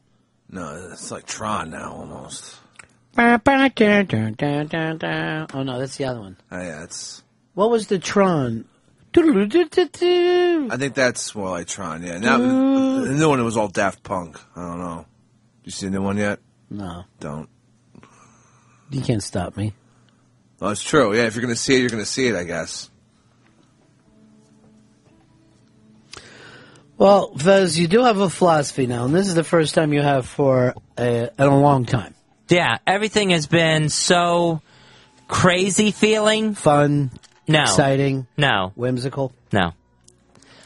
Just during the past month that I now feel there has to be some sort of direction through this that has been laid out for me that I'm supposed to be following.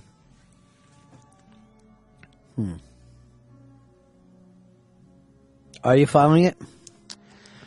I don't know. I guess I must be. I must be. I mean, there's got to be a way through this pain. You mean this whimsical feeling? No, pain. Do you equate pain with whimsical?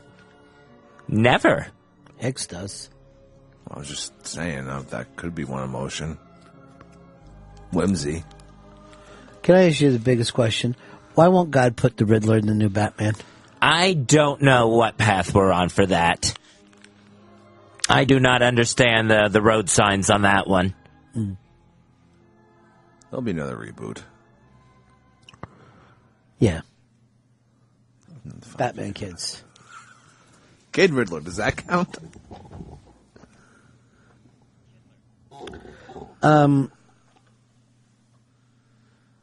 Let's go over here to Val in Cleveland. You're on Run Fez.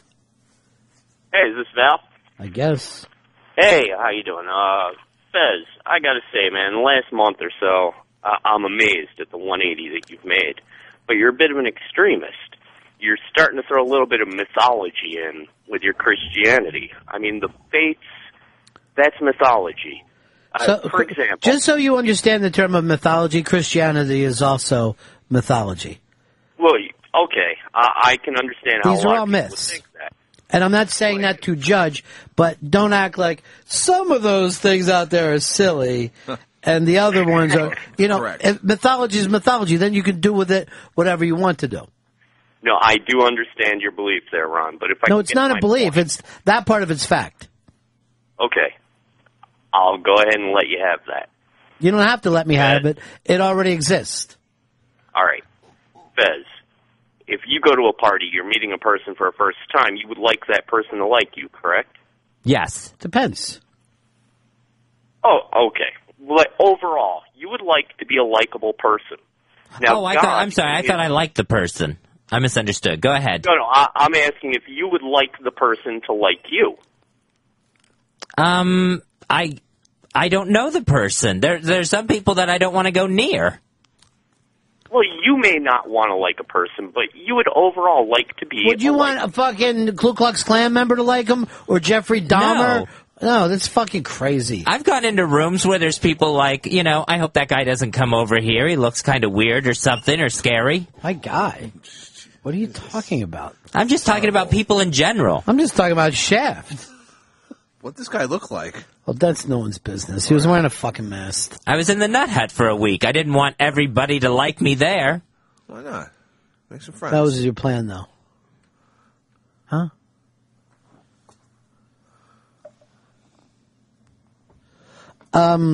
Joe, you're on Run Fez. Hey, what's up, guys? Fez, quick question. Would it be too much to ask for you to stand up on your own 2 feet and be a man for once in your fucking life? Doesn't a man have beliefs? You can be delusional all you want and double talk all you want. At the end of the day, you need to stand up on your own 2 feet and make your own way, buddy. Stop putting all this stock in all these bullshit delusional fairy tales. I know that offends a lot of people, but at the end of the day, that's what it is. And it's not going to be any different from the other extreme thoughts and actions and beliefs you had before that. This isn't the answer. That's your path. You're on it. You're on that road, if that's how you want to feel. You keep babbling that delusional bullshit, Fez. It's not going to make it any better. Until you fix yourself by yourself, on your own 2 feet, and learn how to rely on yourself. All right, how is thinking that I'm on a path that's going to lead to something good out of the problems I've had? How is that not believing in something, not believing in myself, not believing that something good's going to happen? How is that not working towards getting better? Because here's the only thing, and I'm going to stick up for him here. because it takes you out of this having anything to do with you and your actions. That if it's all this outside thing, if things are happening to you that you have no thing of and things are going good that you have no power over, it's taking that thing of, I'll make the moves. That's all he's saying. Now, the way he's saying it, I'm going to agree with you. It's quite rude, but I know some people get scared about that. Yeah. Just like the guy who said, you know, you've taken the Bible and brought in mythology when the Bible is mythology. Doesn't make it a bad thing. Stop fucking getting scared. Stop thinking that every other religion is myths except for yours. Let's go over here to Elaine. Elaine, you're on the Run of Fez show. Hi, Fez. It's Elaine in Kansas City. I'm just calling to see if possibly I can meet you next week. I'm going to be there for my 50th birthday, April 6th. And I have cancer right now. I'm bald from chemo. I've got another cancer that just came on, so 2 types of cancer, bald, lymphedema, so my arm's all swollen. And I want to meet you so I can feel better about myself. That would be fine. Yay. Okay, how do I get that set up? I'm going to put you on hold and we're going to get your number, okay? Perfect, thank you. Patrick, you're on the Run of Fez show. Hey, buddies. Fez, I got a question for you. About 6 months ago, I quit drinking, and it would have been really easy for me to just keep on drinking, you know, unemployed, my life was in the shitter, but I made the choice to quit drinking, get my life back on track. So I want to ask you, is that actually my choice, or was it just me living out the plan that God had for me? I think you're living out the plan. Your plan was to get sober. But God wasn't pouring the beer down my mouth, and God wasn't Why wasn't the one... he? According to your thing, he was, right, Fez? Yeah. Well, me and God have... But see, the thing is I was the one putting in the work, you know? So I'm saying that it is... to believe that he did it, Fez, and you're saying no. No, he didn't do it. So no one's accomplished anything, really. It's always been God. Yeah, it's God behind all of that, yes. Mm. So what happened to you that you made this giant change? Just where... Just being so sad and so brokenhearted over my father, and just feeling that gut-wrenching pain and thinking that there's got to be something to this for this kind of anguish that, you know, me and, you know, other people have lost people, obviously, and my family. There's got to be some reason for this anguish. There's got to be something more behind it. There's got to be something beyond it as well. This is what is always like kind of funny to me. And I can't find my way out of this. So I have to believe I'm on a path. But how come we don't feel like that before someone dies? And you're going to go back to the way you were before, right?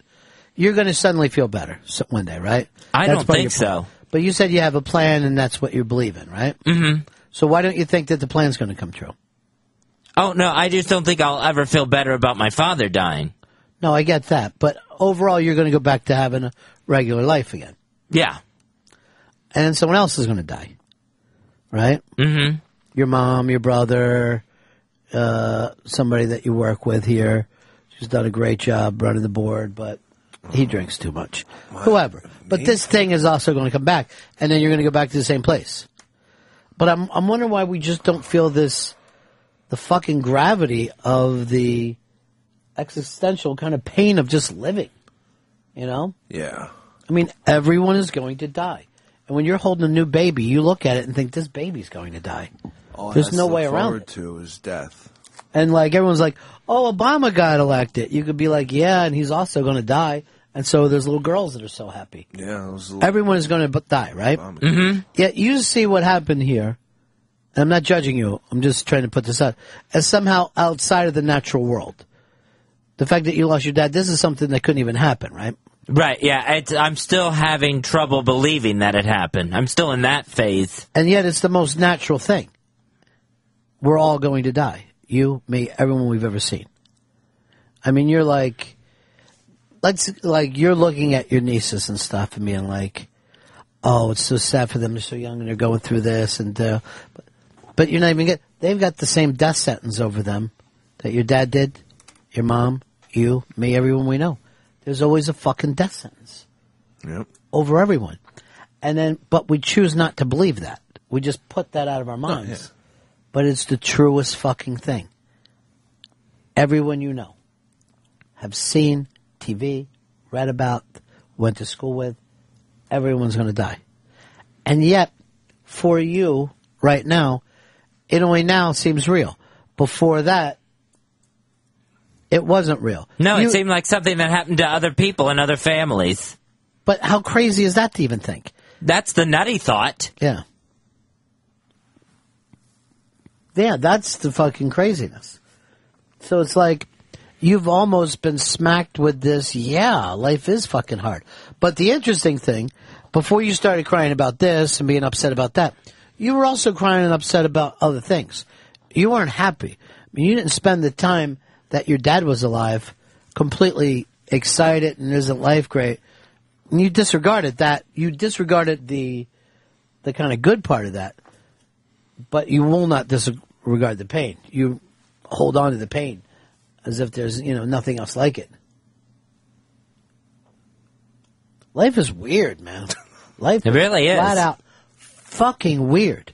And anything that you're hoping for, any kind of relief, is temporary before death comes in. Like, you're watching a movie. This fucking movie is, let's say it's, let's say Gladiator, right? Oh, awesome. And you're like, at the fucking end of the movie, if Gladiator dies, you're sad. Yeah. If Gladiator lives, you're happy. Oh, yeah. The reality of it is they're all dead anyway. All those people. The people who killed people, the people who died, the people who were watching people, they're all dead anyway. Why do we only care where that fucking movie ends like that has anything to do with it? Would have been nice to see him rule Rome, though, for a little bit. Why? He's still going to die, and then you'd be as crushed as Fez.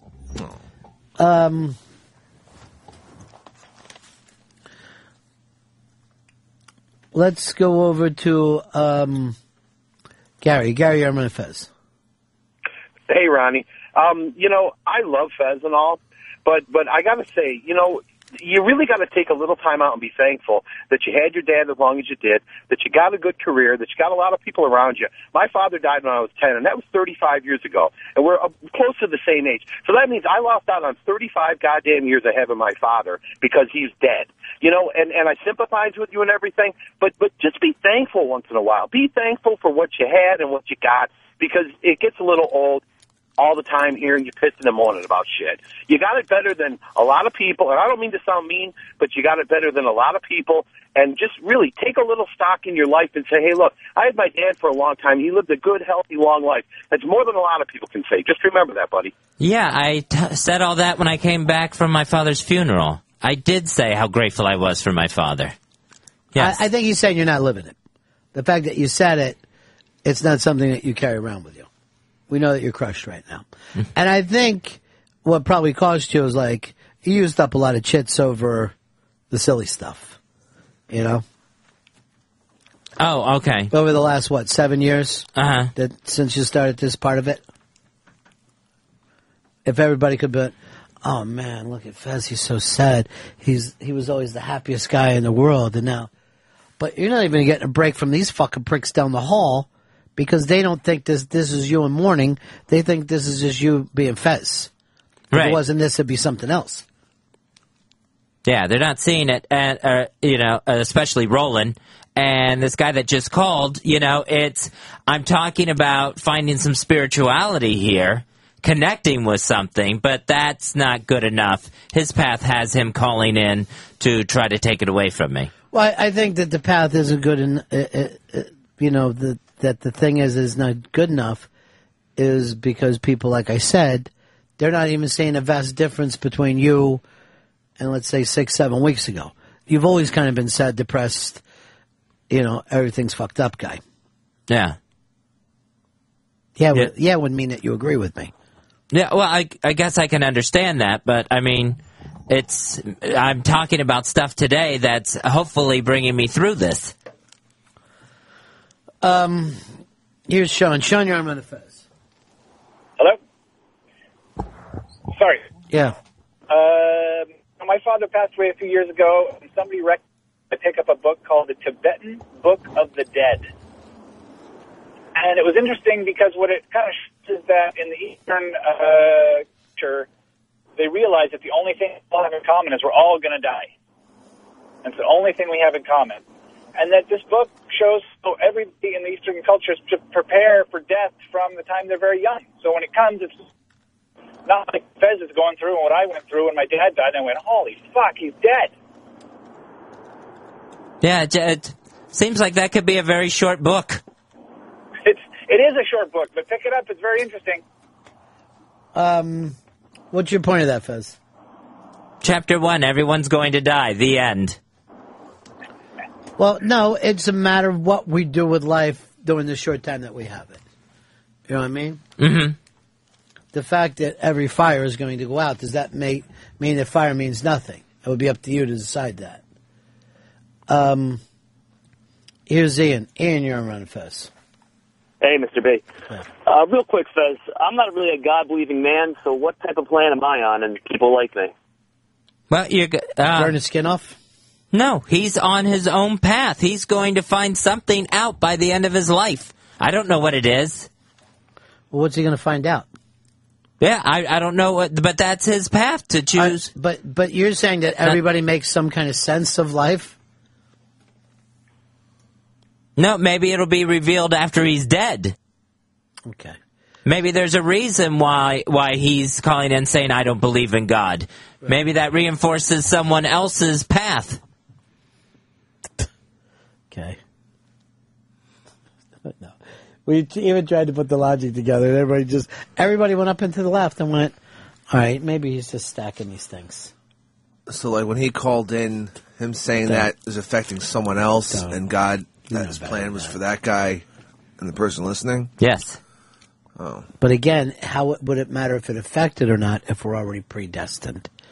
Doesn't matter. It wouldn't be your choice. Not going to be my choice. We're predestined. Right. So what does it matter if it affected someone else? Would it matter if that fucking affected them or whether they just got a thought in their head? It would have nothing to do with any of us. Yeah, why would he go through the trouble? Why would God go through the trouble of setting up things to make other people do things if he's already got them on that path? Yeah. Oh. The important thing is it's Friday. We're off tomorrow. Not Friday. That's because you're a non-believer. I believe that if you think it's Friday enough, you can sleep in tomorrow. Well, I believe in calendars and the days of the week, and tomorrow. That's where you're wrong, my friend. What? That's where you're fucking working for the man. Well, I gotta keep a schedule here, right? I don't want to. I come and go. Greg, you're on Run Fez. Greg. Once, twice. I just wanted to say that, like, I'm sick of hearing, like, the listeners call in and dogpile on Fez. Every time Fez has spoken, and I mean this, it's spoken directly to a lot of my experience. I understand exactly what he's going through. Well, not exactly. I can't say that I've lost a parent, but I'm not great with my parents, but I know what it's like to lose somebody. I know what it's like to suffer the way Fez is, the way things are in your head and they don't leave you alone. And I'm really freaking sick and tired of hearing people call up and making fun of him and dogpiling him. And look, I understand, it's a comedy show. I love, you guys make me laugh every day. But I'd love to hear Fez just go for like an hour and just talk about, what he's feeling, what he's thinking. Because Fez, there are people out there, maybe they're not like everybody, maybe they're not the majority, but some of us out there listening to you really relate to what you're talking about. And I understand a lot of what you say. It makes a lot of sense to me. Thank you. But here's the thing, Greg. Anytime Fez wants to do that, he's more than welcome. But as of right now, this is the most Fez has talked in a long time. And, some of these listeners that are calling in, he has got to turn them. That's what you do when you're a radio host. I know, and I'm not speaking in terms of like his job as being a radio host. You know, I don't know anything about that. I'm speaking as another listener, somebody who is like listening to Fez, and whenever somebody calls in and like makes some sarcastic, stupid comment and they think they're so smart, it fucking pisses me off. I can't stand it. Because you know what? Fez makes a lot more sense than some shithead who's like, oh, I think I got it all figured out. I'm so fucking smart. I'm going to make fun of Fez. It's just a bully mentality. It's a good impression, Greg. I actually agree 100%. When Fez is ready to grab that fucking mic and go, there's no one that can stop him. And I know that he thinks that that's out, and I'm saying that is his personal fucking choice. When he grabs that mic and said, I'm going to fucking talk to you for the next fucking hour, and you're going to listen, I don't think anybody will stop him. I want you to know, Fezzy, that there are people out there that are listening to you. I believe in you, and I don't believe in you in some sarcastic, stupid way. I really believe in you, and I admire what you're going through. You're struggling, and you're not giving up, and I think you deserve a hell of a lot of credit for it. And I believe in you, Fezzy, and just remember that there are people out here that genuinely believe in and sympathize with what you're going through. And someday Fez will talk as long as you did about this same exact topic. Someday he will grab the stick and go, Greg, it was a very good call. Thank you. And Fezzy, I hope you listened to him. Yes, I did. I think you should go back and re-listen to him. I think you should listen to him at night. You should replay that and listen to him in the morning. Because he didn't have anything there that you don't already know. That's the fun. You're always looking for this, somewhere there's a message from God for me. But there's a perfect message for you to follow. Yeah, that's absolutely true. That's an agreement. What I want you to do is run with it the way he did. Grab the fucking mic and say, here's why I feel this. This is what Greg just inspired in me. Let me fucking talk about it. And then you're going to be back on the fucking bicycle again. And then what's your name going to be then? Fez Whatley. No. What? It'll be whatever the new character is. I think Fez Whatley's coming to an end. I don't think Fez Whatley wants to survive. And these new characters seem to be new and exciting. Mm-hmm. And we're either going to end up with the Ron and Cilantro show or something. Dennis. But I don't see... Dennis, really? I don't know if I can spend a lot of time with Dennis. Does ask a lot of annoying things. Who was the guy yesterday I really liked? Dr. Obvious. Yeah, it might be the Ron and Dr. Obvious show. Or that the way things are going, it might be the Dr. Obvious and Ron show. I'll be lucky to hold on to those fucking. But again, you'll be in it. Doctor, that'll all be you. That's right, Doc. And Greg was so fucking right. Everything that Greg said is fucking correct. Duke, you're on Fez. Yeah, Ronnie B. Is Fez wearing like a white robe and sandals and sitting Indian style on the floor? And I just want to say that everybody that's following him today, don't drink the Kool-Aid. Look, let me tell you something, Duke. Don't say they hang up right away. You can make fun of Jesus' style all you want, because I realize it looks fucking wacky now. But if I saw a picture of you in the fucking 70s, I bet you look like shit. Your 80s fucking thing probably look like shit. Couldn't possibly look good at all. It's the 80s. It was you crazy. wearing that fucking fish on your head. Mm-hmm. Going everywhere. Slick back into a mullet. But guess what? If it was 83 and you came in with today's fucking hair, you'd look like the dick. Exactly. Don't fucking disregard the fucking times that are happening around you. Mm-mm. Embrace them.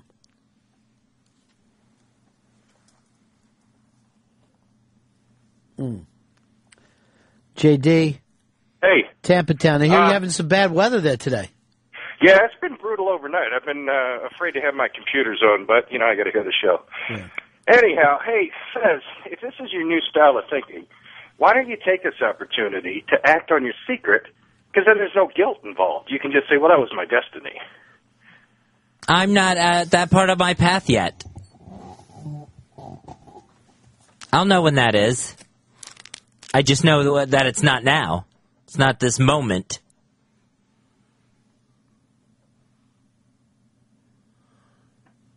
So, but eventually, you know, that should be on my path. That should be part of the plan. I hope it is, and that's my every intention. I think it is.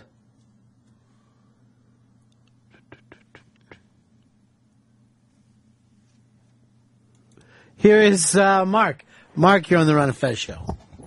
Hey, buddies. Fezzy, I love the attitude and I appreciate it, but I'm trying to follow the exact same thought pattern as you, and I'm looking in the Bible trying to find out where this thought process comes from, because I can't find it. It doesn't come so much from reading the Bible, but having it on an end table and then sometimes on your lap. Well, I mean, I'm looking, I was actually a religion major in college and studied a lot of the different religions, and I haven't said at any point the Bible says this is the truth. You said you're a Christian. Yeah, I said I'm a Christian, Yeah. but I didn't say the Bible said this. But that's and that's the thing, because I believe that Jesus was here. Right, but what I'm saying is that the way you're saying it, So do the Muslims. That's Christianity. The Christianity, the Muslims believe that Jesus was here, and yet they're Muslims. Yeah. Yeah, And I believe Jesus was the Son of God. So, but I never said that this was right out of the Bible. But here's the interesting thing. And again, do you mind talking about this? Because I think you're at least getting back involved with it now. You now believe that Jesus is the Son of God, right? Right. You did not believe that 6 weeks ago. Right, yeah. What happened in the last 6 weeks that made you believe that Jesus was the Son of God? Because I used to believe it, and I think what happened was that I fell away from that, and I think I believed it all along, even if I was saying that I didn't. So even now you could be believing something that you're not saying. I guess that's possible, but I don't. It's not the. I would say it's not the case. But it is possible. No, it is possible. I mean, even when you just told us that it's possible. Is it possible or not? No, it's not possible. Well, you just said it was possible. I was wrong. So you've been wrong up here on the stand. No further questions, Your Honor. I'd like to have this witness discredited as being a crazy talker. All right. Your Honor, I said no further questions. But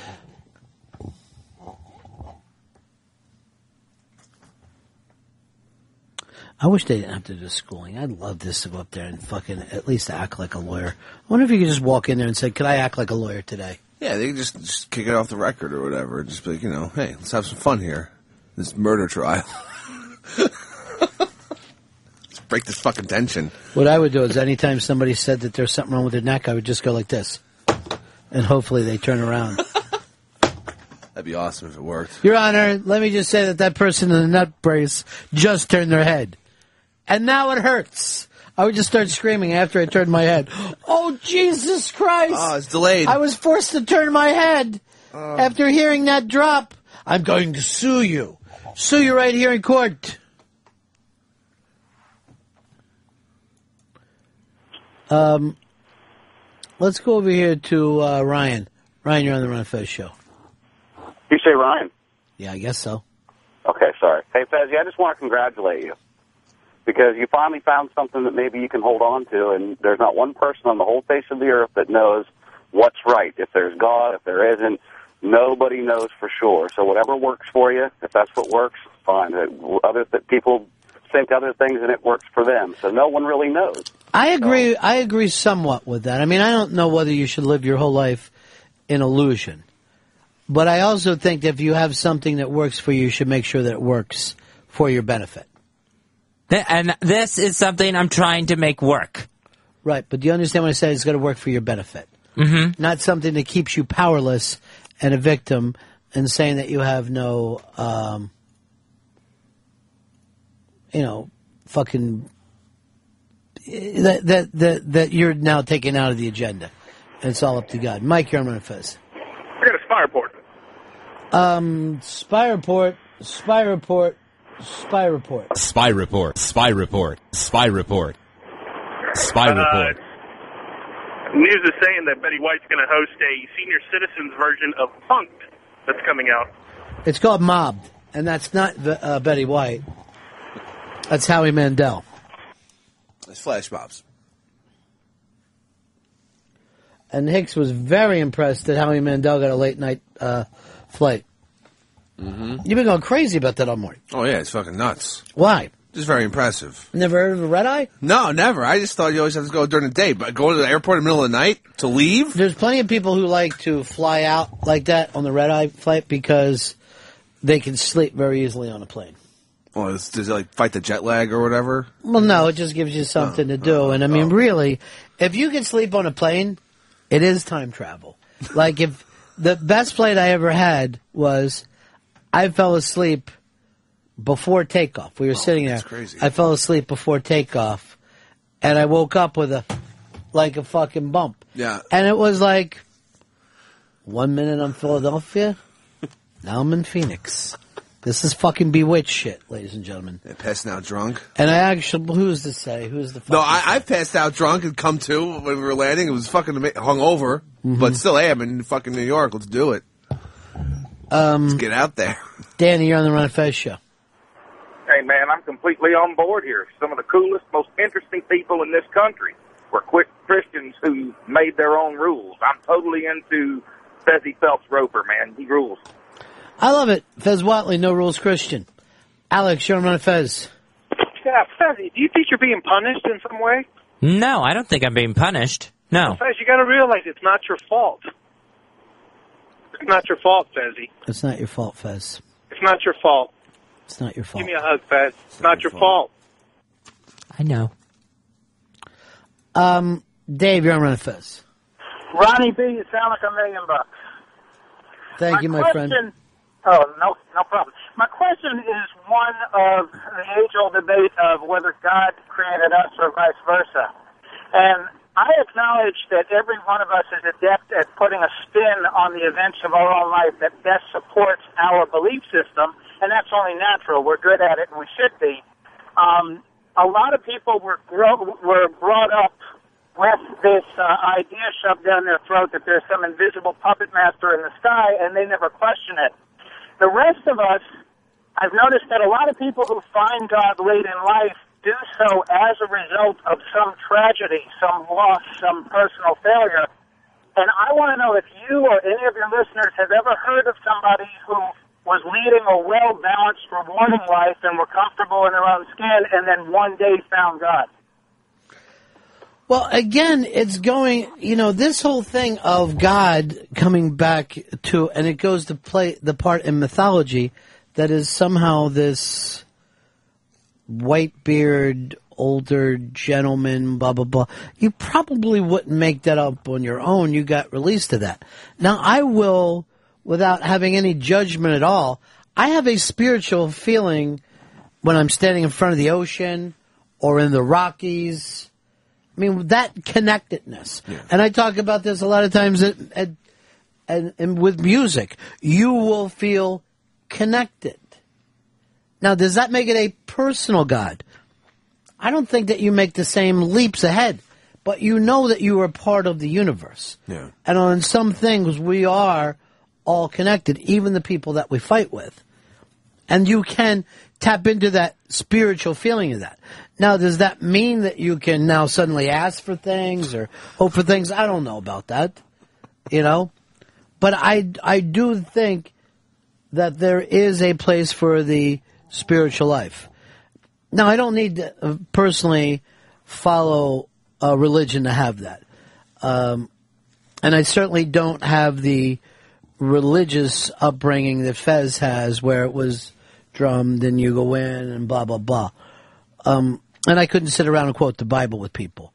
But I do realize that in most religions, the path that you're supposed to be on is somewhere where you feel some humility and awe, a feeling of awe in the miracle of existence. I feel like I already have that. I feel like I have a quema, and of course appreciation. I get all three of those. I don't know whether I have to go around and give that a fucking name or try to figure out exactly how it works. This whole thing of people wanting to know how the universe works. Could you rebuild a fucking airplane engine? No. Could you fucking fix a refrigerator? No. And yet you want to come up and figure out who was the architect behind bees? You're fucking stepping a little high, my friend. We have never invented anything. Man has never invented anything that could be compared to a fucking bee in terms of being able to do exactly what it was designed to do.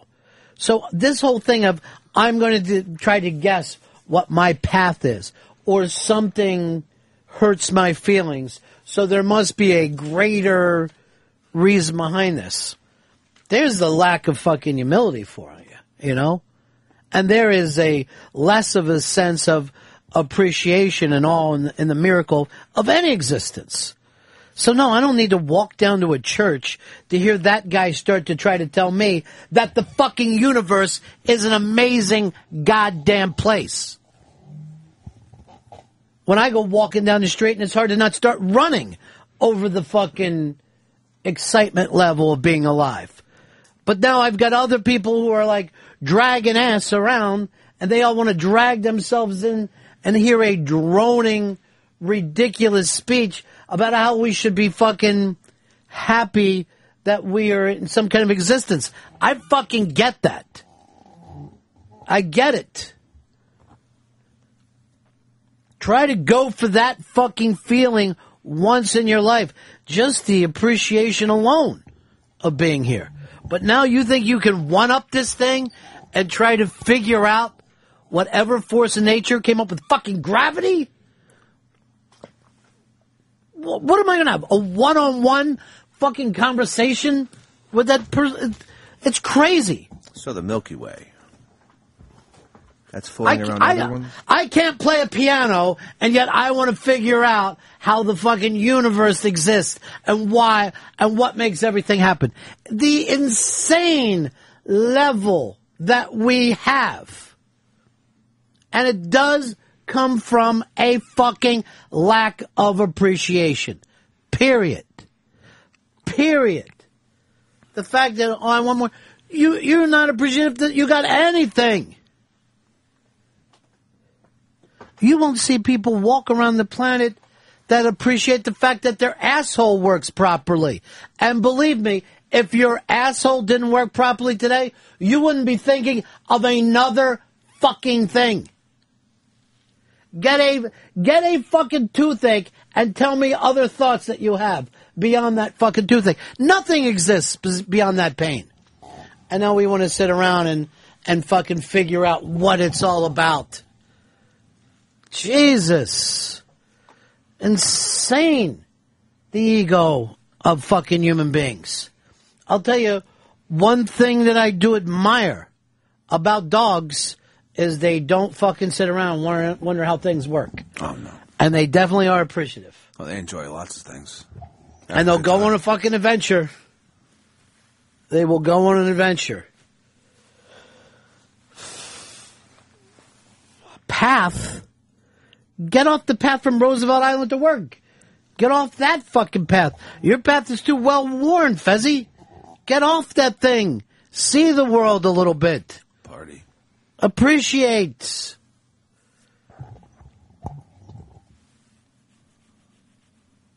We're crazy. Human beings are out of their fucking mind. I don't think I have ever seen anything as stupid as us. And yes, Roland, don't think you're getting away with this. Fezzy is going to get you. And it ain't going to happen tomorrow. It ain't going to happen next week. But it's coming and coming hard. And I'm just warning you because he told me that. And I'm a person, I had the greatest guest lined up for the special delivery. Why won't they go live? Because Sam and Dave are lazy. About that. They are lazy, and that's why they're not going to be here Saturday night. They're lazy people.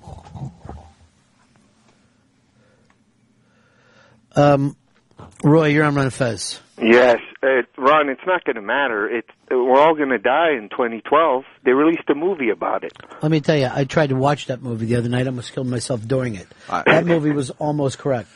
I fast-forwarded through most of it, just the word part was blown up. It's pretty bad. Why do people like to watch their planet exploding? They just, because it's something they think they want. So that's something people want to see. They want, everyone want, like it's been said, that everyone wants to be the last generation. And like, hey, this is what would happen. I just felt sorry for that Indian guy not getting on one of those arcs. I didn't see that part. Oh, sorry. What Indian guy? One of the scientists, one of the first Was scientists. he Bollywood? Yeah, Bollywood, yeah. Who wants to be on an ark anyway? I guess to survive and go to the Cape of Africa or wherever the hell it Sounds was. fucking terrible. Yeah. I want to live on the Cape of Africa. Well, that was the only thing that was left above Earth, but left above water, I believe. You tell me Marcus Hook, Pennsylvania, after everything they put up with, they ain't going to fucking make it. I don't think so. I don't think you're going to make it then, Hicks. Oh, no, I wouldn't be able to afford to get on one of those arcs. John, you're on the Fez. Yeah, Ronnie, a while back, Fez said that his shrink diagnosed him with personality disorder, narcissistic personality disorder, and this is just all about being narcissistic, thinking that he's the center of the universe, and then another component of a personality disorder is being too pig-headed. I don't know. Try to change. Do you think I have narcissistic personality disorder? Because I called myself on the phone last night, talked to myself for an hour and a half. Wow. That didn't kill your man. And actually fucking put myself on hold and then called me on another line. Did you take it? No. I was busy. I don't know. When I read about narcissism, I don't think I know one person that... Well, maybe I know one that isn't a narcissist. Who's that? It ain't you, if that's what you're fucking going for. This is your fucking way of trying to get a fucking biscuit, Snuffles. Hey, Snuffles, how's about a dog biscuit?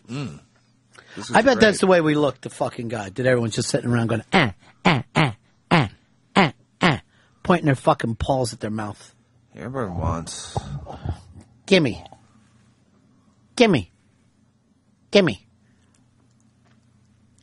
I'll tell you, I had to see a movie last night for Hicks. I think it was called Shark Turd. And I've sent you to a lot of turds, haven't I? No, you sent me the best films. But when the little girl got her fucking arm bit off, yeah, it was a little bit of a scary scene. Like, this is a children's movie, right? Yeah. It's like a family movie.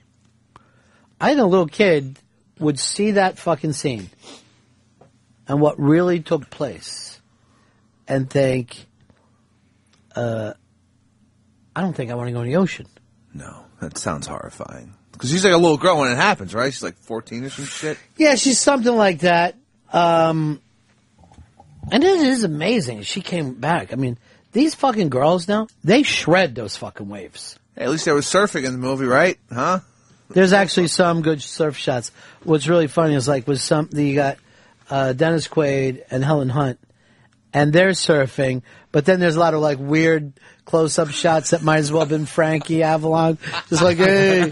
And there's one, and there's no doubt that Dennis Quaid is up on the board, but there's one scene that he's fucking kind of hanging 10 old school style, and you just see him from the neck down. Oh, hey, all right. And I was cracking up. They got close up. Yeah. I'm sure he was there. But they have done amazing water photography in my life.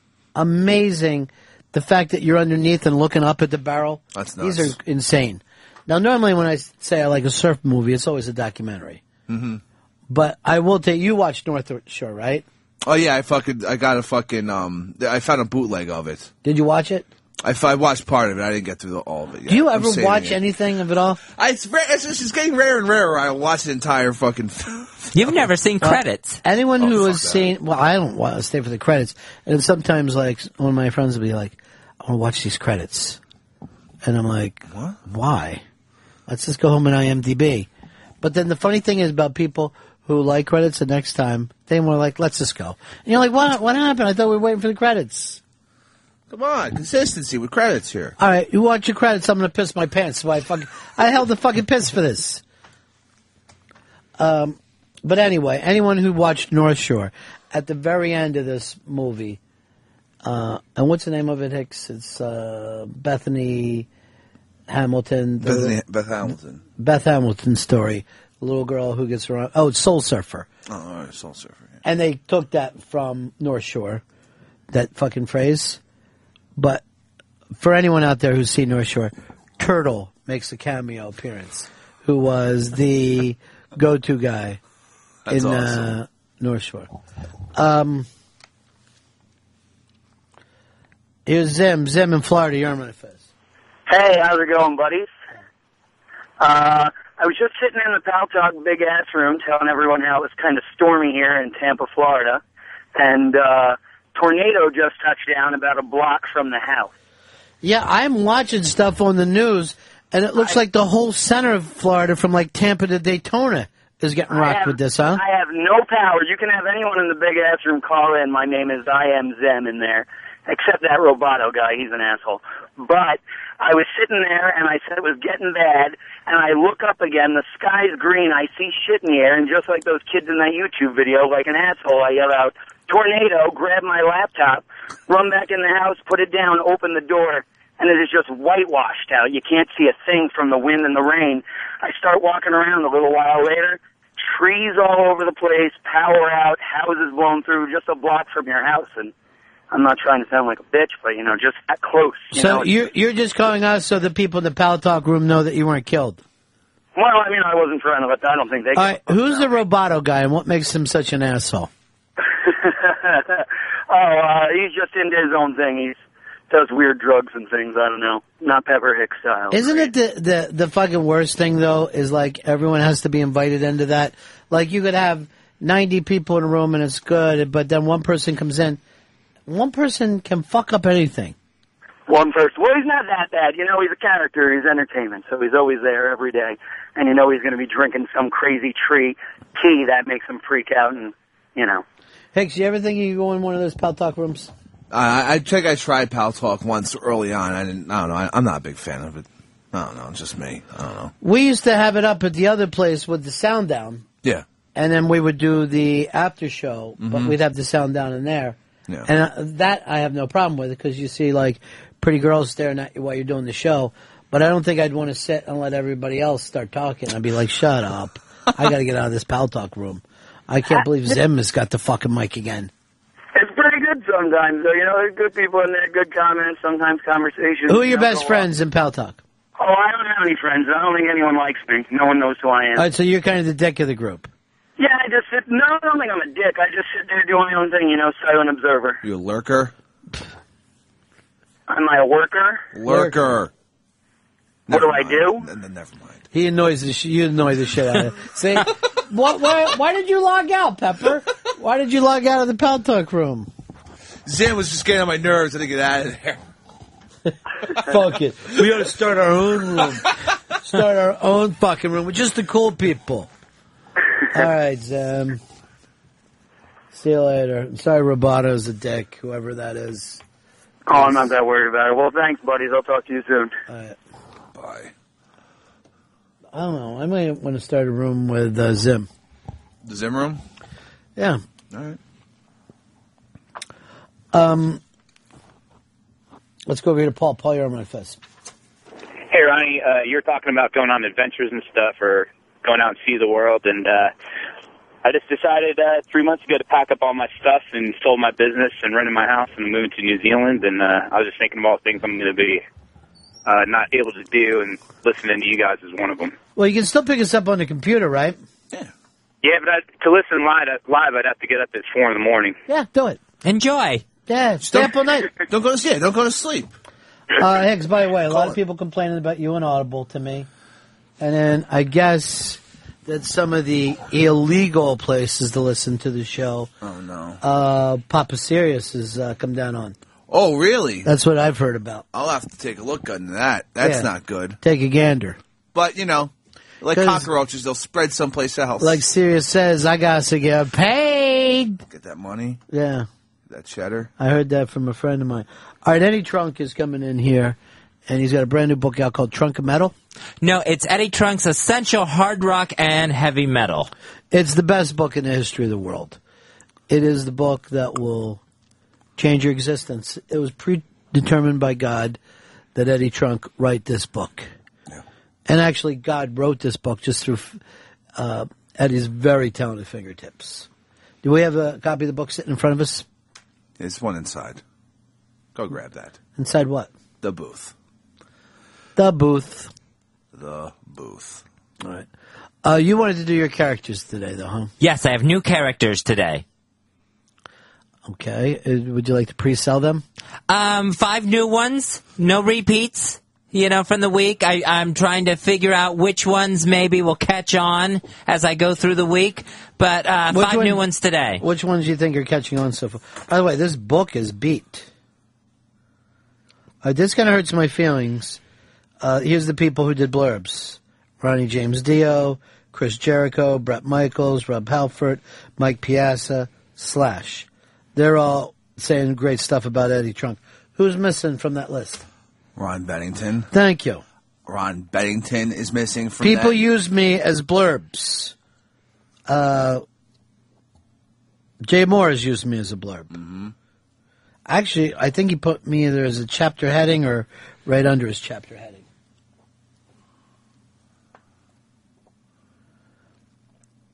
Fez is writing a book right now called I Don't Even Want to Write a Book. God's Making Me Do This. Can you believe this shit? So one of my favorite chapters around here is just called Dio. Another one I like is Def Leppard.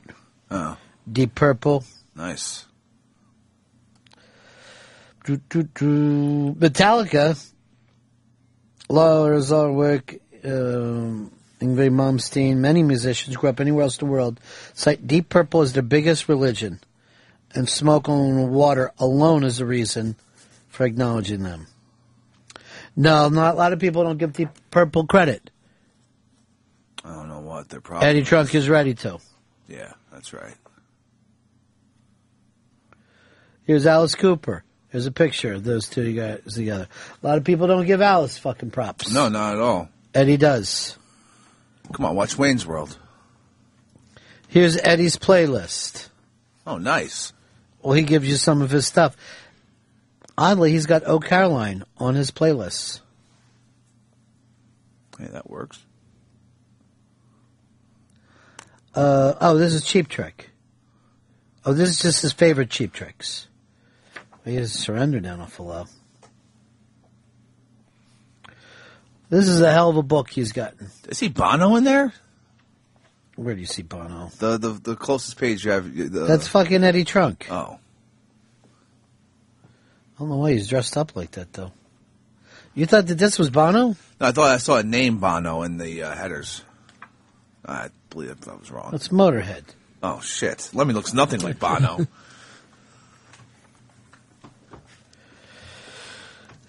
Here's Motley Crue. It's got it all in here. This is fucking essential. All right, Fez, so how are we doing the characters today? If you just introduce the characters will go right into their... No interaction at all, then. Now, why didn't we record these? No. There could be interaction, but I'm just saying how we could start them. All right. So, is there going to be interaction? With a couple of them. Okay. All right. Why don't we break? We're right back, and you may hear Hicks and I interact with a couple of the characters. But new character day for Fez Whatley. It's a great time to call people, get a hold of them. And we got to do this fast because Eddie Trunk's coming in 20. Right back, Ron and Fez. The Virus. Sirius 197, XM 202. Ron and Fez.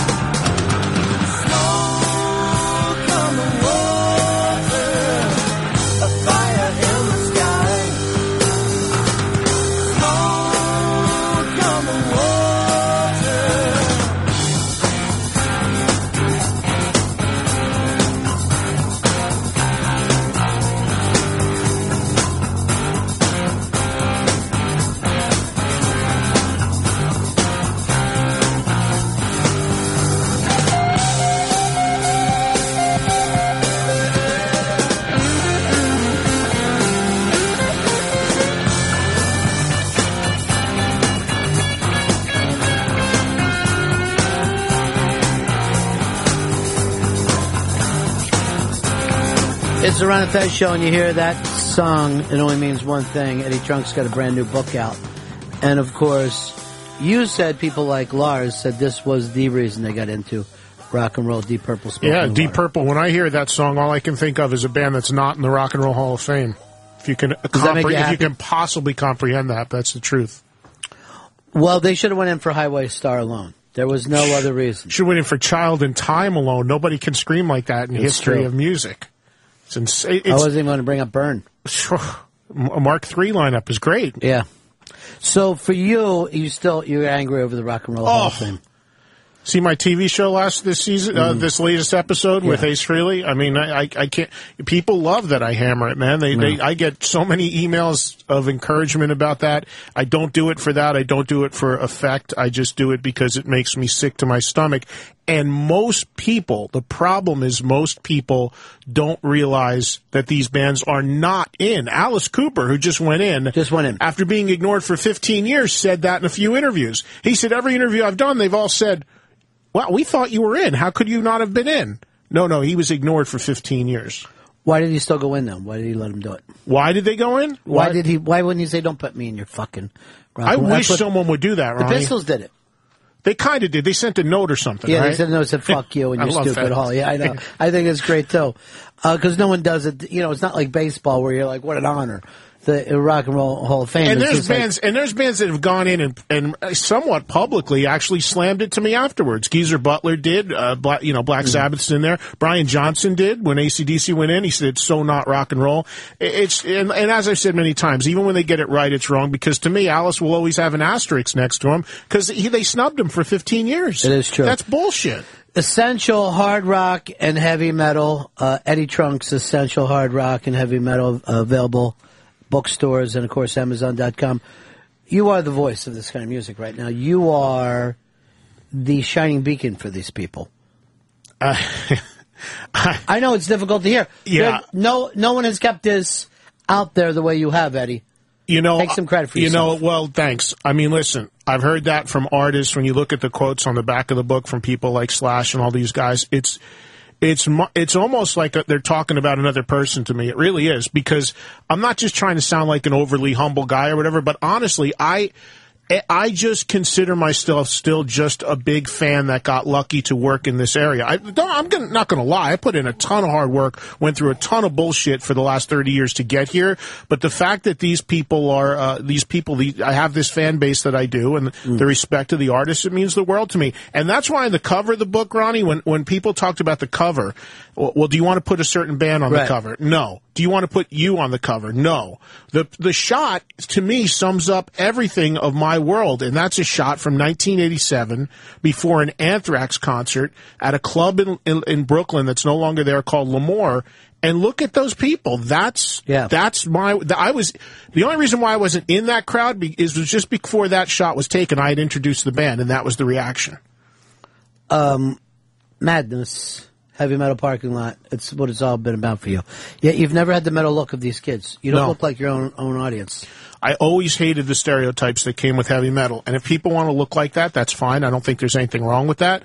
I just, for me, never felt the need to. I mean, my hair's been a little longer, but I don't have any tattoos. I don't have any piercings.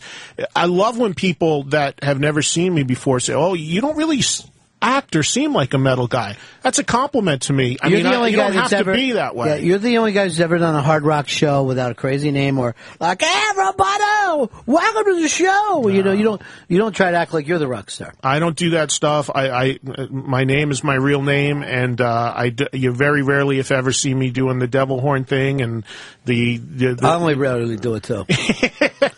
I did an interview the other day, and the guy said to me, "Wow, tell me about Dio and the devil horns." I said, "You don't understand.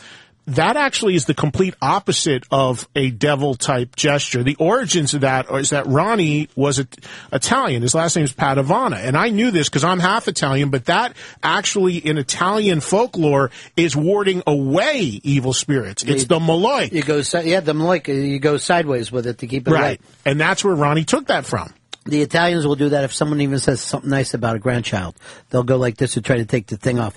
I don't know why. They think anybody who says, like, "Oh, what a pretty baby," wants to steal it later, so they'll get it off. Fezzi, I handed you a note.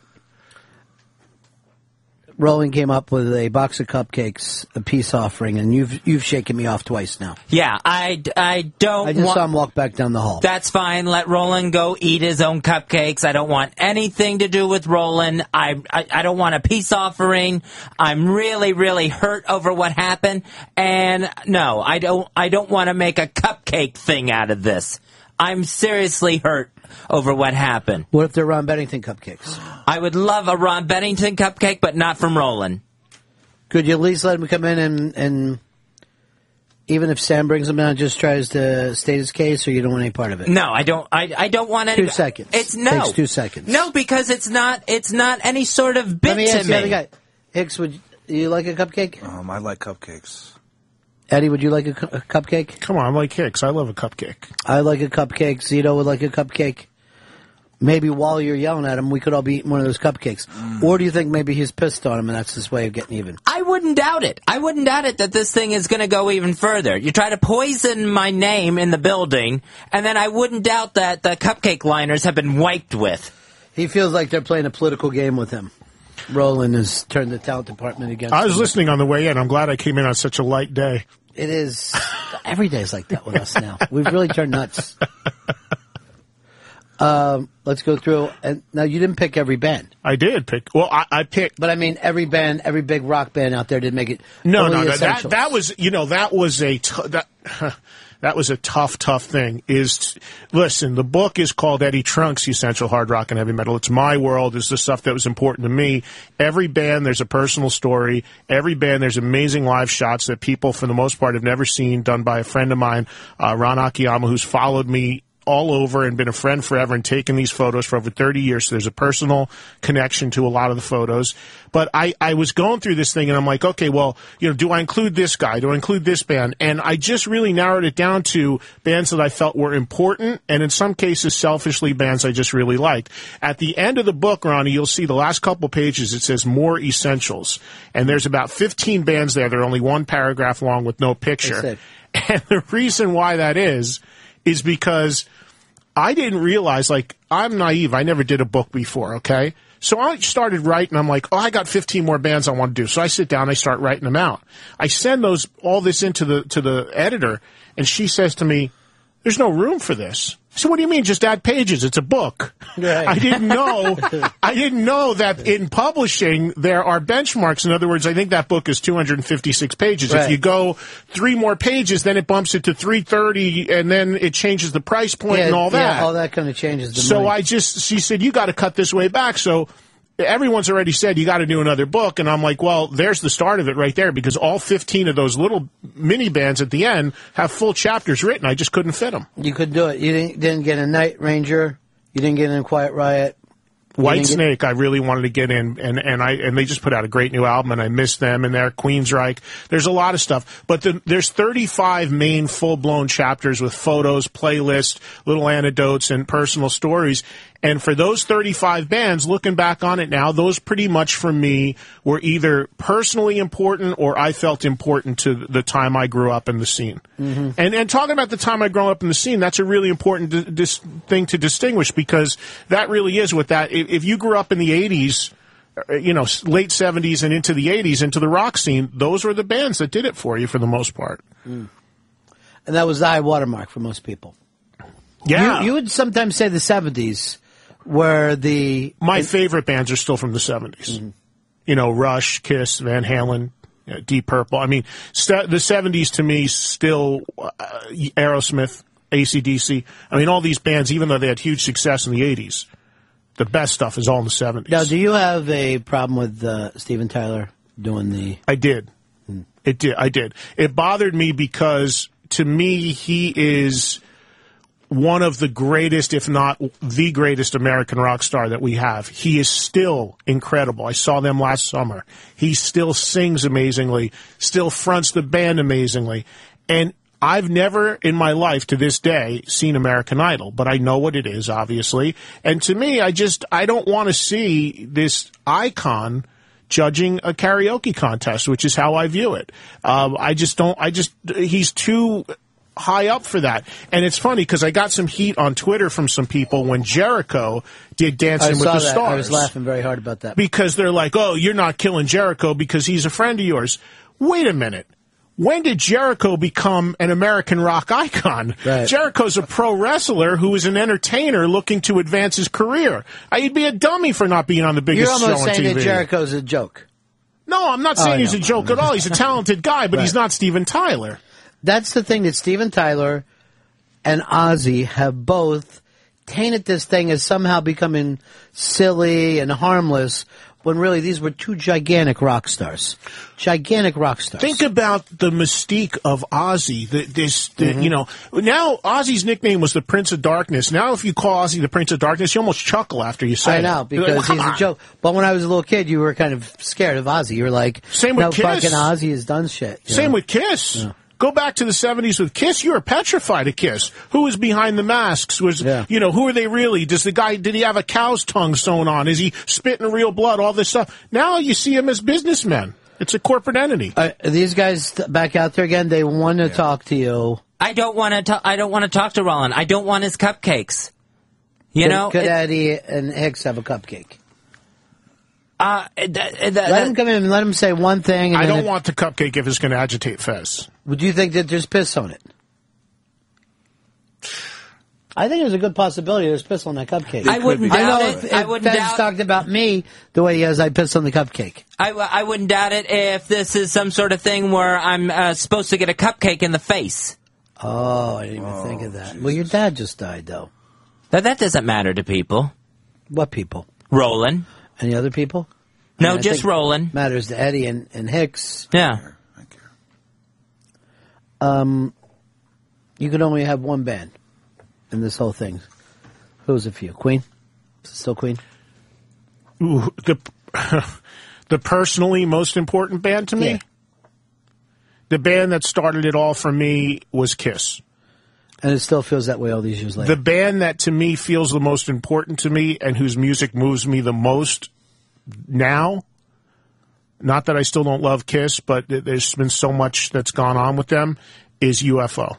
And I mean, that Bold band, choice. to me, their music has held up. Bold And choice. it's a much more of an under-the-radar band. I understand that. I understand half the people listening are probably like, what? Who? But to me... Giant in England, right? Not much even giant? bigger, but Yeah. that'd be overestimated. But here, 77, 78, they had a big moment with Lights Out and Too Hot to Handle, semi-hits. But, they had their own demons. I mean, drug problems, lineup changes. Their guitar hero was Michael Schenker. He left at the peak of their popularity. But go back and listen to any of the records with Schenker on them. Records with Chapman, the guy who replaced him, are brilliant. They're still around. They're playing here in New York soon. And they've got a guitar player named Vinnie Moore. They made 3 great records with them. So their music just takes me back and also still today works for me. I'm going to give you another bold choice you put in here. A lot of metal fans would disagree. Guns N' Roses in here. A lot of metal fans will go, I hate Guns N' Roses. Really? I hear it time and time again, yeah. Really? They felt like that was the beginning of the end, where the last couple of years, and then by the 1990s, and a lot of it had to do with Axl not carrying the flag or whatever. I don't know. I never got that sense. And you have to also recognize something. Throughout my entire career, whether it's radio, whether it's TV, and now with this book right on the cover, it says hard rock and heavy metal. To me, they're 2 different genres. I've always dealt with both on anything I've done. And in that book, you're going to find Bon Jovi and Billy Squier, and you're going to find Poison, and you're also in that same book going to find Slayer and Metallica and Megadeth. I always operated in both worlds without any bias, and I've always liked both worlds and presented them equally. However, I distinguish between the two because one side to me is clearly hard rock, the other side is heavy metal. The guys are still waiting to talk to Fez. You want to at least let them come in and make their case, Fez? No. They can wait all night, for all I care.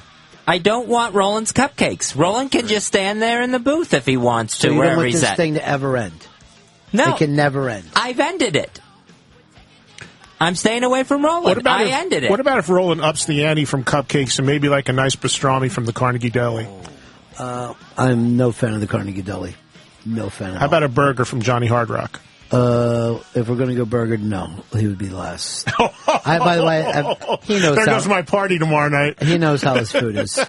Now we're coming to the pre-thing, and then everybody can come in at 7:00. Yeah, there's. I don't know if you can come now after you just said about his food, but Johnny understands. I'm the one who got him out of that bad hair that he was sporting. There's a bunch of events for the book. The official release date is tomorrow, although it's out everywhere right now. And, tomorrow night it all kicks off at the Hard Rock. It's open to the public starting at 7. And, yes, there's a little pre-party invite-only thing starting at 5 there as well. And can I hit the other signings that I have confirmed? Do all of them. All right, cool. This Tuesday, Mendham Books, Mendham, New Jersey at 7 o'clock. Wednesday the 6th at Bookends, Ridgewood, New Jersey. And then Thursday, Book Review, Huntington, Long Island. Those are all at 7 o'clock and all next week. And then Saturday, the 9th, Vintage Vinyl in Fords, New Jersey, and that's at 4 o'clock. And this one's really cool. Saturday, the 16th, at Books A Million in the Sawgrass Mills Mall in Sunrise, Florida, starting at 3 o'clock, because Iron Maiden is playing in Fort Lauderdale that night at the Arena in Sunrise. Nice. Right across the street is the mall, Sawgrass Mills, and in that mall is a bookstore. So I'm going to do a book signing starting at 3, and people all park in that mall parking lot anyway and walk across to go to the arena. Yeah. So they can come to the bookstore, hang out, and then we'll all go over and see Maiden. So that's on the 16th. That sounds like a lot of fun. Roland is here, and Sam, they came in anyway, Fez. They just... Yeah, I don't... Roland, seriously, I'm taking this seriously. What happened? I don't want any cupcakes. My feelings are really hurt. I don't know if we're allowed to. If Fez is yeah, on I can't. And I would love a cupcake, but if Fez is saying that taking a cupcake, it feels like a stab to him on a certain day. Yeah. You're not even bringing up why today's important to you.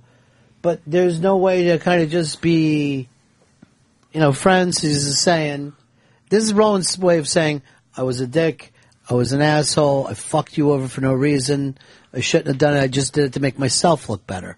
Right, Roland? Yeah, cupcakes. No, he's just saying he's being silly. Yeah. They've got It's like not silly sparkles to on me. them and stuff. They do look good. Where are they from? Magnolia. See, I'm not a big fan of Magnolia. I know, Amy's bread's good. No, Amy's is fucking awful. There's only one place called Molly's Cupcakes. Molly's Cupcakes. Billy's is better, though. No, I'm telling No. you right now, Molly's is way better. Molly's is the only place that has the Ron Bennington cupcake. Greatest cupcake of all time. It's the number one selling cupcake in the country. It's one thing. Well, they're coming to New York. They'll be in New York very shortly. Sorry, Roland. Guys, there's no way that you guys could be friends. No, it's just... Do you have a problem with me doing the Ron and Sammy Sweetheart show in between O&A and Ron Fez? I'm not mad at Sam. Oh, I have no good. problem with Sam. Thank God. Thank God. All right, Roland, I'm sorry. I know one thing, that you did try to make a peace offering, and Fez is just not having it at this time. I wish you a good show. All right, thank you. Wow, that was uncomfortable. I think he was trying to make a joke out of the whole thing. Well, he that I didn't- took very seriously what he did to me. He didn't apologize, and what I said is what he... Look, Zito's yelling after him for a cupcake. Well, I would never trust him. I never trust Zito. Zito, don't learn to not eat. See, the thing about you that makes you a real guy, Yeah. and Eddie too, we'd all love a cupcake. Yeah. But since our buddy isn't, it's almost like you've been that thing and your buddy is kicked out of the bar and you're like, fuck it, then we're all leaving. Yeah, absolutely. You know, I appreciate the friendship. Thank you. got to show some unity here. Thank you. Yeah. They did look good though. We don't know what was done to those. You think he fucked them? I think there was something. I think he fucked and came in those cupcakes. Either there was something sprinkled on them, inedible. What or, did he explain to people that maybe didn't hear it all? What exactly did Roland do to you that has you so angry? He made up a story of something that he claims I did, which I did not do, and then apparently took it up and down the hallway trying to get friends of mine and people that I work with and enjoy working with to try to turn against me, to try to poison these people's minds against me. One thing you're lucky about is you're not here for all the corporate backstabbing. You're a weekend guy. I'm a one-day-a-week guy. Yeah, it's nice. They don't even know I work here. But look at some of the other people who are just here on the weekends. You're looking at the New York Dolls do a show, right, on the weekends. Mm-hmm. So you can't beat some of that. So, Fezzi, you're saying it was a conquer and divide mentality, it sounds like. I don't know what the I think reason they was set out to behind do- it. Well, there's a lot of stuff that happens with this where people go, if I make someone else look bad, then I look good. And Fez claims that's what happened to him. Yeah.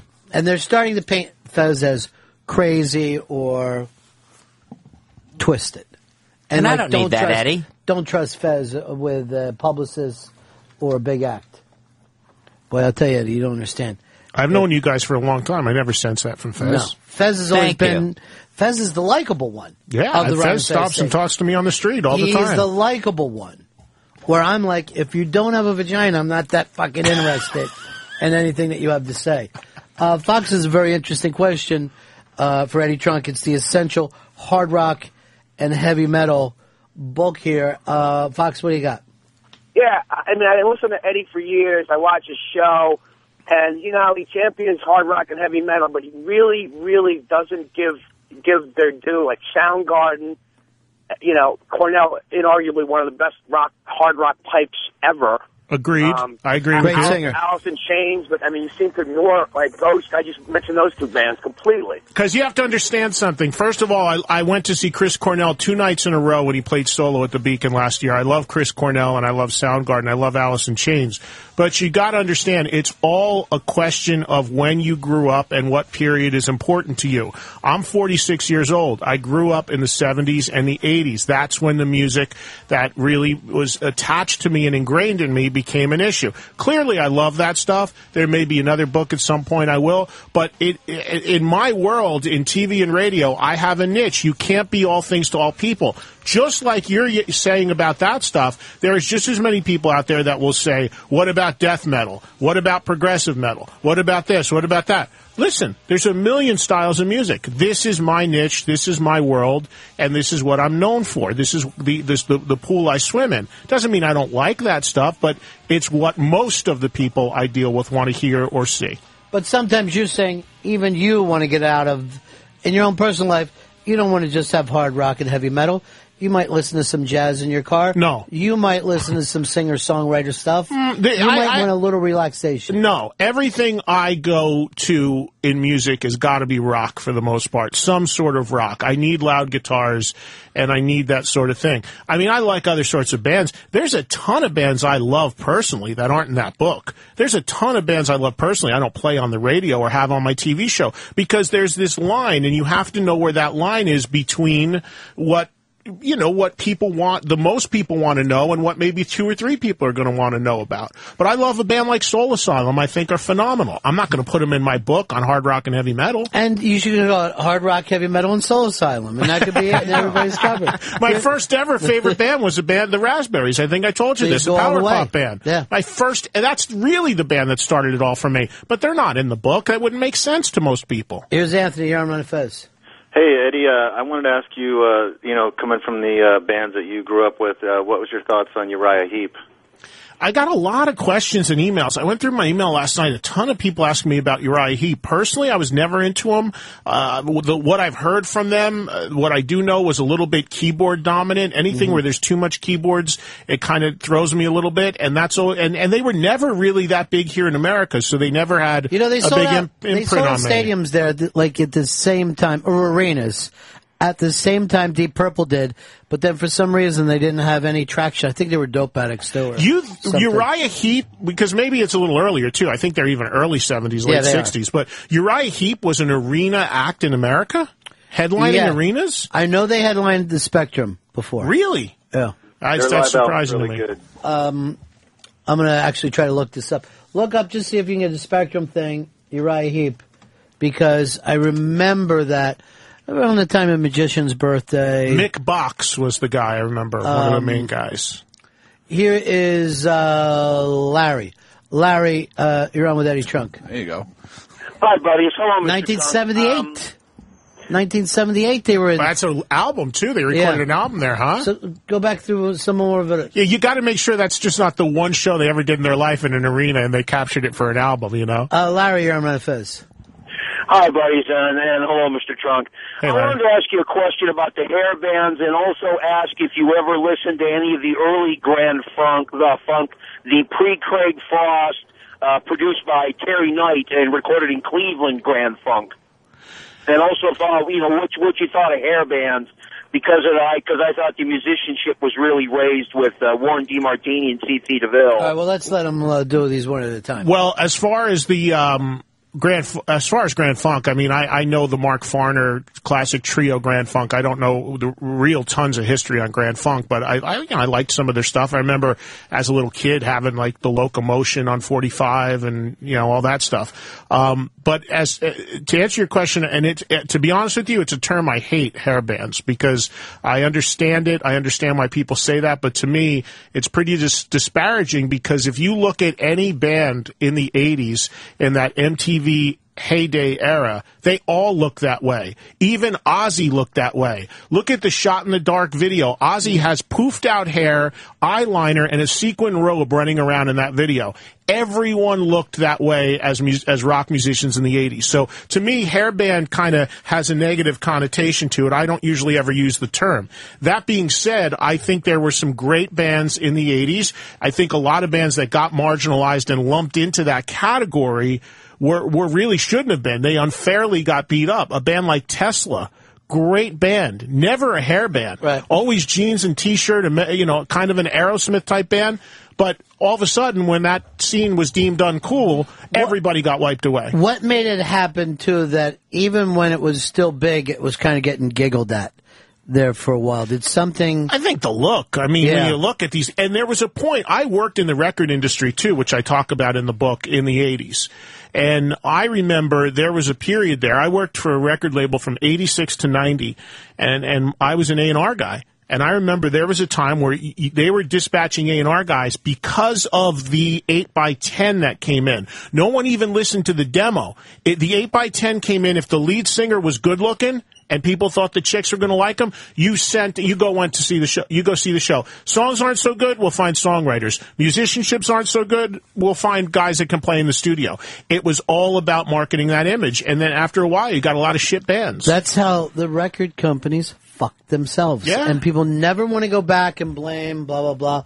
All right, a lot of people are sending this in. Here's 1974. Uriah Heep did an arena tour with Man for Man as an opening act. The reason why I'm losing that is because that's a little before even my time, because for me, my first record was 76, I was 12, and it was Kiss. Right. So my formative years of getting really into hard rock was it's just late not about 70s. it's not about the 70s for you, it's late 70s. So your Kiss... over even Black Sabbath, because Black Sabbath was mainly... My first Sabbath album was Heaven and Hell. Okay. I talk about that in the book. And then, of course, I went back and bought the Ozzy Sabbath, but 1980, 16 years old. See, for me, when I discovered Kiss in 76 and got Destroyer, everything changed. That was the first band I had that wasn't like 1910 Fruit Gum Company, Bubblegum Kid Pop, right? So for about 3 years, Kiss consumed me. Any other band was a threat to Kiss.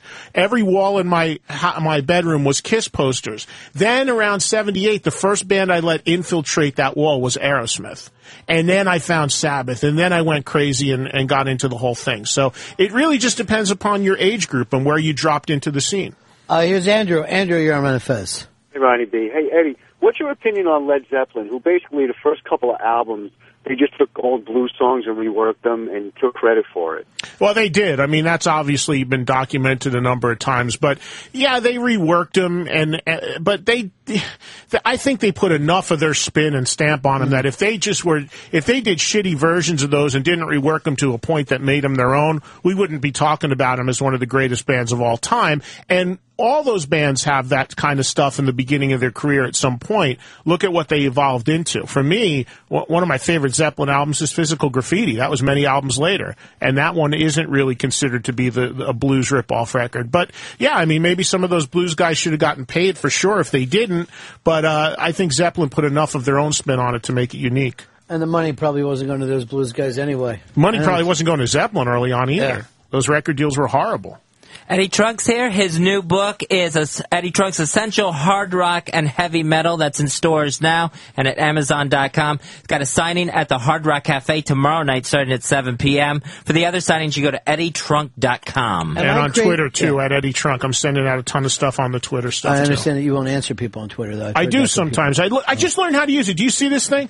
I just got an iPhone 2 days ago. I'm struggling with it big time. But because of it, I can now see how... When I sent out a tweet... You're like the Regis of hard rock. I'm pathetic, Ronnie. When I used to send out a tweet, it was like a text message. I just texted a code out of my phone. I didn't even know you could go to a site and do it until just recently. So I'm learning. I think we made a major mistake on those cupcakes. We'd all be full right now. I think all of us here on the panel. And there's milk. I still can't support. believe you don't like Carnegie. That's my favorite pastrami Carnegie deli.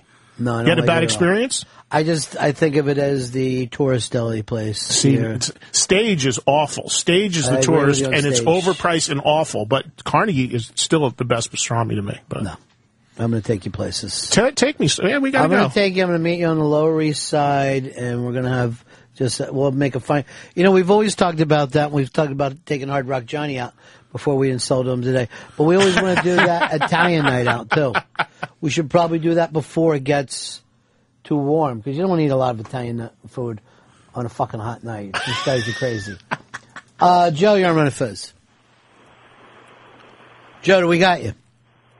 Hey, good to talk to you guys. Eddie, I was wondering if you're doing a book signing anywhere else other than Florida and Jersey.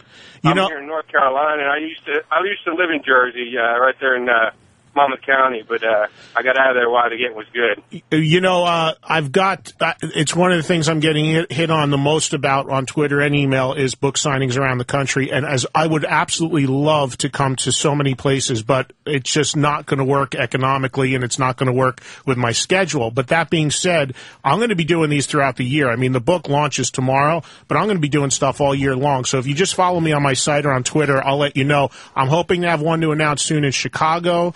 One in Los Angeles. It looks very likely that I'm going to be doing a signing, and this should be really huge, at the Big Four on the site of the Big Four show in Indio, California next month, which is Metallica, Anthrax, Megadeth, Slayer, the first time they all played in America ever.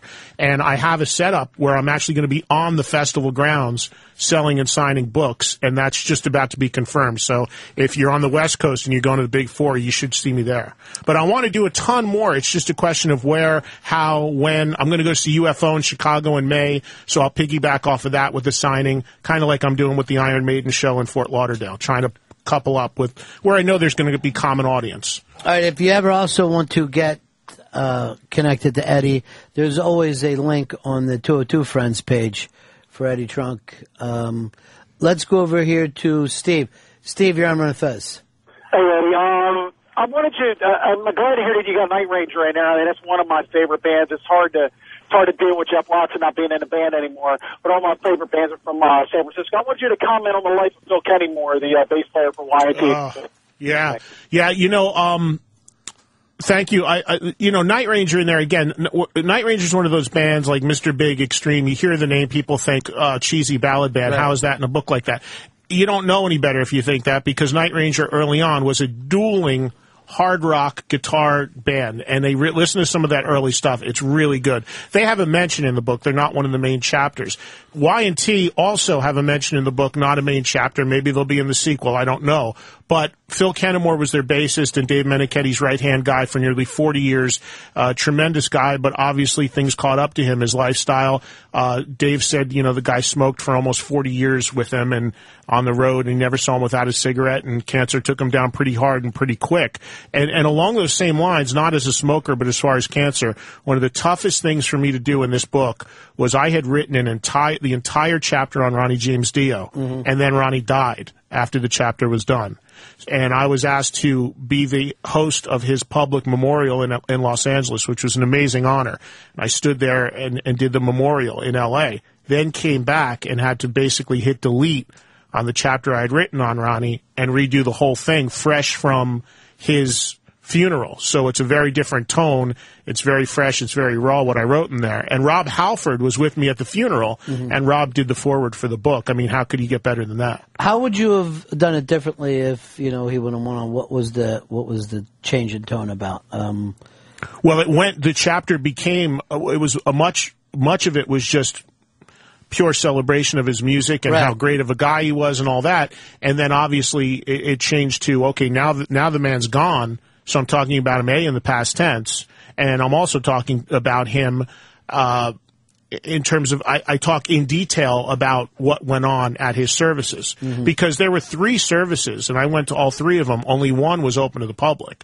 So I talk a little bit about my experience. I mean, it was, when I was asked to speak at his funeral, and I figured I was just going to be one of 10, 15 people to get up and say a few words. And when I got there, his wife manager met me for lunch the day before, and she said, well, here's your rundown, and here's your... What do you mean? Well, you're the guy. You're doing the whole thing. What? So here I was with, my friend's casket at my feet, 4,000 people at Forest Lawn Cemetery, and my job was to riff and bring people up and keep the thing moving, and it lasted for almost 4 hours. Performance is everything. I mean, it just kept going, and I was on this zone and just trying to do it. And some people that were there said they thought it was one of the greatest things they ever saw me bring out in terms of just off the cuff.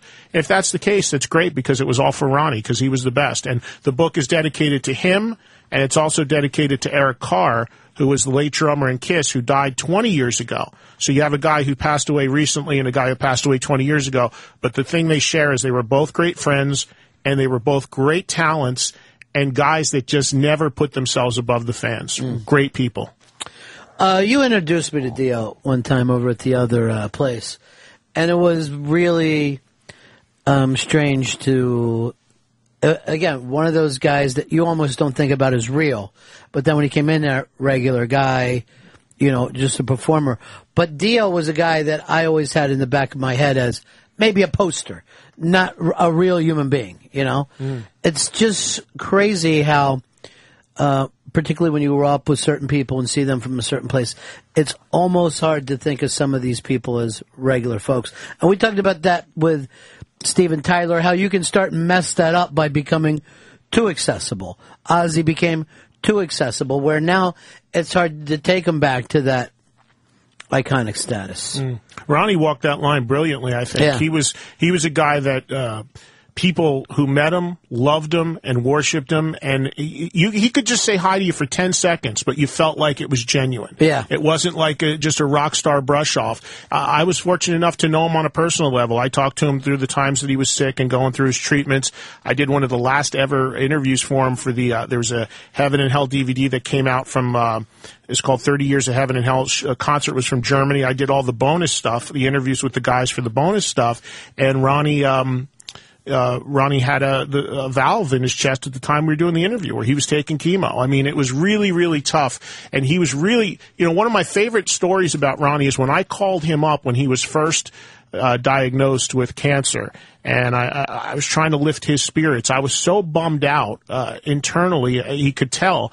And I hung up the phone, and he turned it around, and he was, at the end of the conversation, pumping me up. Sure. He made me feel better. I hung up the phone, and my wife said, "You're smiling. What's up?" I said, Ronnie just made me feel great. Ronnie is, he's telling me everything's going to be okay. He just had a way about him. And his wife and manager told me that he always hated doing interviews, but he loved doing interviews with me because I knew his career, I knew his music, and we just had that connection. And one of the guys from his crew told me, I never knew this, that he used to refer to me as the intellect of metal. It's interesting, because again, I wasn't one of these guys. Hey, fucking Dio, what's going on? Fucking Devil Horns, yeah. He loved the fact that I talked to him about what his music. And Ronnie had a lot of sides to him. People don't know his career went back to the 50s. Ronnie and the Red Caps. He played trumpet. Very musical guy. Yeah. And the last thing is, when I did a radio tribute to him here on Sirius XM, had all these people calling in after he died, and there's one guy blowing up my cell phone as I'm on the air. I'm looking at it flashing. It's Tom Morello. And Morello, I played a song. I had 3 minutes left in my show. I called Tom back. I said, "Tom, what's up?" He said, "I'm listening to this show. It's unbelievable, but you've got to get me on." I said, "Tom, in 3 minutes, this thing clicks off. I just get me on for 30 seconds. And with Morello, I did get him in at the end, and what he wanted to say was, I've been listening to this show for 4 hours, hearing all these people call in and say what a great metal singer Ronnie is, and I just want to correct him. He wasn't a great metal singer. He was a great singer, period.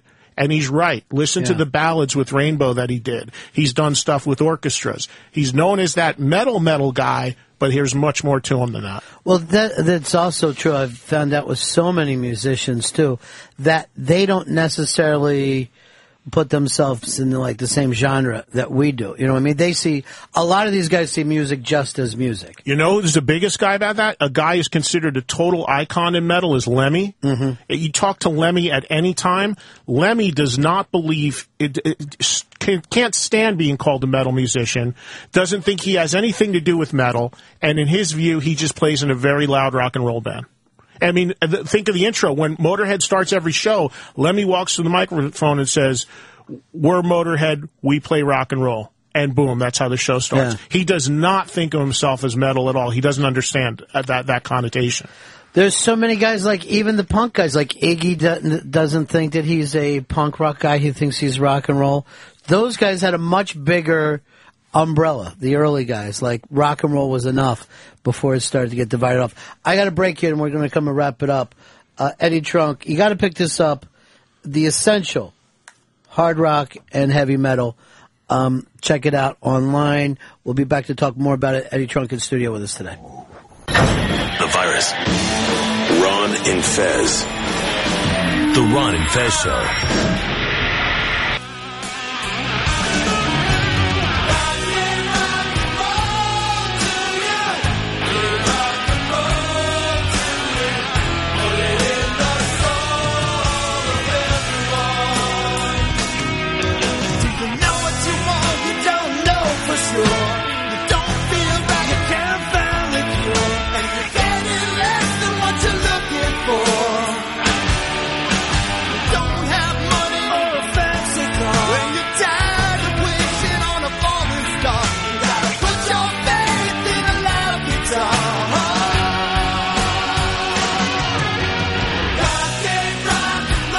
The religious beliefs of Eddie Trunk, who believes that God gave rock and roll to us. Eddie Trunk, Essential, hard rock and heavy metal.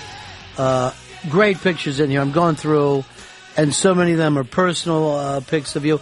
And again, who took these pictures, these concert pictures? Because there's great rock and roll photography throughout this book. There certainly is, and those 99% of the photos in the book were taken by one person. His name is Ron Akiyama, and he's a guy that I literally grew up with, which is why the photos are so personally connected to me. I was with Ron at almost all of those shows. I would go sit in the front row, bang my head, and he would go and pull his camera out. You know what's cool about those shots in the 70s? He's got Zeppelin, he's got Van Halen, Sabbath, all these early 70s bands too. Mm-hmm. Back then, he shot all that stuff illegitimately. Like, he used to work in a record store, and it had a ticket master. So if a big show was going on sale, say Van Halen's going on sale at the Garden, tickets go on sale at 9, well, he'd open the door with the line waiting outside at 9:01, and in that 60 seconds, he'd punch out 4 tickets in the front row to himself, because he'd get the first ones that went on sale.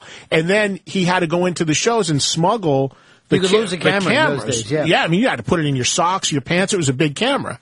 And he would later, of course, shoot legitimately for a lot of artists. He did a Joan Jett album cover. He did some stuff. But a lot of that stuff was shot from a fan perspective. But it's great stuff. It's never really, most of it, been published before. And it ties in directly with my scene. And the book itself is about 50% photos and 50% my stories and text. Look at this picture here. I mean, this is a rock and roll shot that Van Halen would have used at any time. What year is that? Does it in the caption on that too? That's very, like 79, yeah, right? Very, very early on, when it says the on boys all still were having fun. Yeah. Van Halen was having fun. But all this, Fezzi, goes back to Alwick Records in the Livingston Mall, where it all really started. Well, that's how I know Ron, because Ron and I worked at that record store together. And this kind of reminds me of thing of like Quentin Tarantino worked in a video place. You get together with those guys, you argue about stuff, and it's kind of one of the sad things at the record store doesn't exist anymore because you could end up learning more about music at a place like that than you could off of listening to most radio shows. Ronnie, you're so right. I worked in a record store for years, and I miss it. I don't miss it because I hated retail, dealing with people, to be honest with you in that. But I miss the idea of the record stores, and you're so right. There was a point, even back then when I was a kid working in a record store, I built a reputation as the guy who knew what the cool records were. There were people that would come in every day to the store, and whatever I'd point to them on the wall, they'd buy because they knew we had the same connection. Flipping through the bins. I'll tell you what, though, I don't think it's dead. It's certainly extremely limited, but it's not dead. I mentioned in my signings, there's on Saturday the 9th of April, I'm going to be doing a signing at a store called Vintage Vinyl. It's in Woodbridge, Fords, New Jersey area. I grew up going to this record store, and it is still there. It's still doing well. And guess what? I was in there the other day dropping off some stuff. I saw the owner. I said, your name has come full circle because he's selling more vinyl than anything in his store now. Wow. And I was in L.A. a few weeks ago and went to Amoeba, huge record store on the West Coast. I was in there, people walking around with carts with a lot of CDs in them. So I don't think physical product is dead, and I don't think that all record stores are dead, but you have to find a way to diversify and make it work. Yeah. Well, bookstores are going through the same thing right now. Exactly. We're losing bookstores in New York. And the weird thing is, the chain stores who knocked out the independents, now the chain stores are in trouble. Maybe this is the independents will be back. I don't know. Well, most of the book signings I rifled off before are independent independent bookstores, and a lot of those guys are, even my book is one thing, but even a guy like Sammy Hagar, who now has the #1 book in the country, a New York Times bestseller. Sammy was in with me on my radio show a couple weeks ago. He really wanted that to happen. Where did he go on his book tour? Mostly all mom and pop independent record stores, because they've always been great on how to handle that stuff. Right. And they appreciate that kind of stuff, just like the record stores did. But also, I know there's this big move to digital books and Kindle and electronic books and stuff. People have asked me about that for my book, and eventually it will come out that way. But as you can see, Ronnie, looking through that book, that's a book you have to have as a real book. Yeah, you want to hold on to this. And again, maybe it's a generational thing. But it's the photo quality, it's the layouts, you want to flip through it. It's a great book to read on the can. Because the chapters are kind of short. You could do a band You should do some signings there. And it's also fun because the fact that you could argue about this book, what belongs here, what does, and what I love about it is Eddie Trunk's essential, hard rock and heavy metal. You're not saying it's the essential. This is one guy's opinion. Absolutely, and that's what I said. I mean, anyone out there is going to have a debate. We do a segment on that metal show on TV right now, which we call we do the TMS Top 5, where we give the top 5 bassists, top 5 whatever. We started doing it last season. We argue about it like lunatics. But you got to see what goes on online after we do it. Right. You made the greatest decision, or you're the biggest asshole in the world. You didn't include this guy. I mean, it inspires debate amongst people that care about this stuff, and that's why you do any sort of list. So there's no right or wrong answer. But for me, if you're in that age group, 30 to 45, and you lived that world, those bands, for the most part, you're going to find at least half of them very important to you. Here's Ken. Ken, you're on with Eddie Trunk. Hey guys, I have to say it was so great to hear Eddie talk about my very old friend Ron Akiyama, because before Ron worked at Alwick with me, we worked at a store in South Orange, New Jersey called Village Music. That's where I first met Ron. And I can back up Eddie's stories about Ron's Ticketmaster, although it was then called Tickettron still.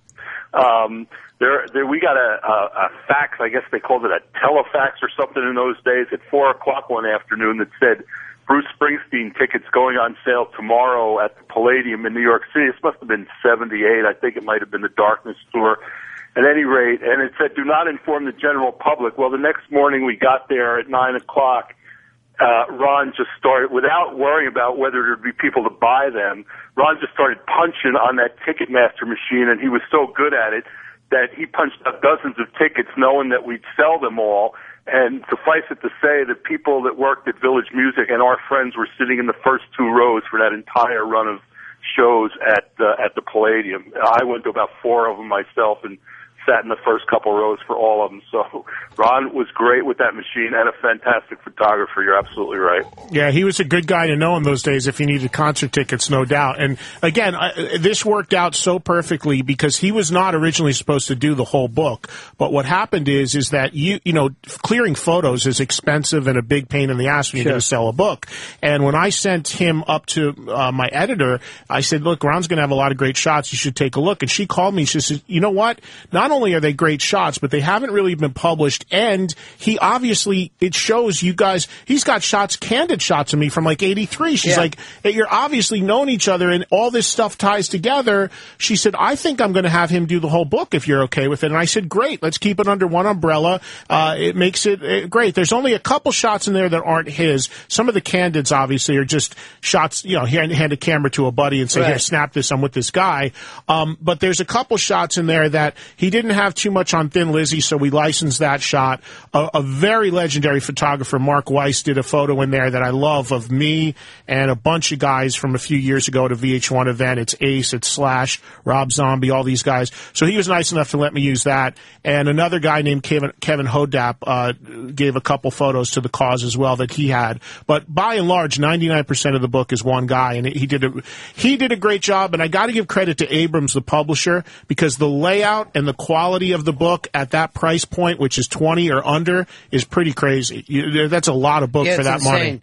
Particularly with all these photos, they take you way up. That's what I said to people. If you don't like me, me, or don't even give a shit about reading my stories, just flipping through that and having those photos Amazon was selling the book for like $11 on sale. You can't get a magazine like that for that money. Now, the author's picture here in the back is oddly sexy, though. That is sweet. It's a lounging, kind of thoughtful. It almost says, "Welcome to my bedroom." Yeah. That's shot on the set of That Metal Show. And right to the left or right of me is probably Don or Jim, so that's the last thing I'm thinking about.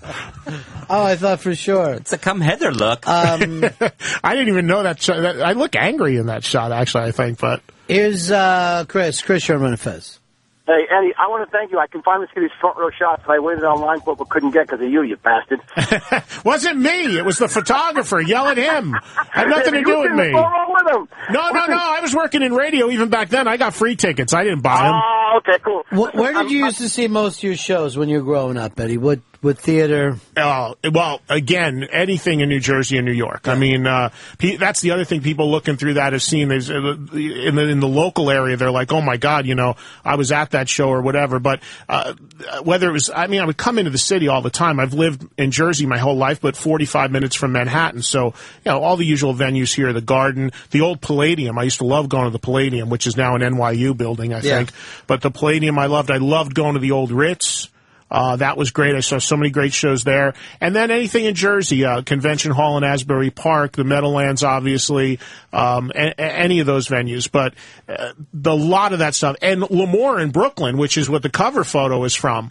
What's funny about that, Ronnie, like I said, that's 87, an Anthrax show.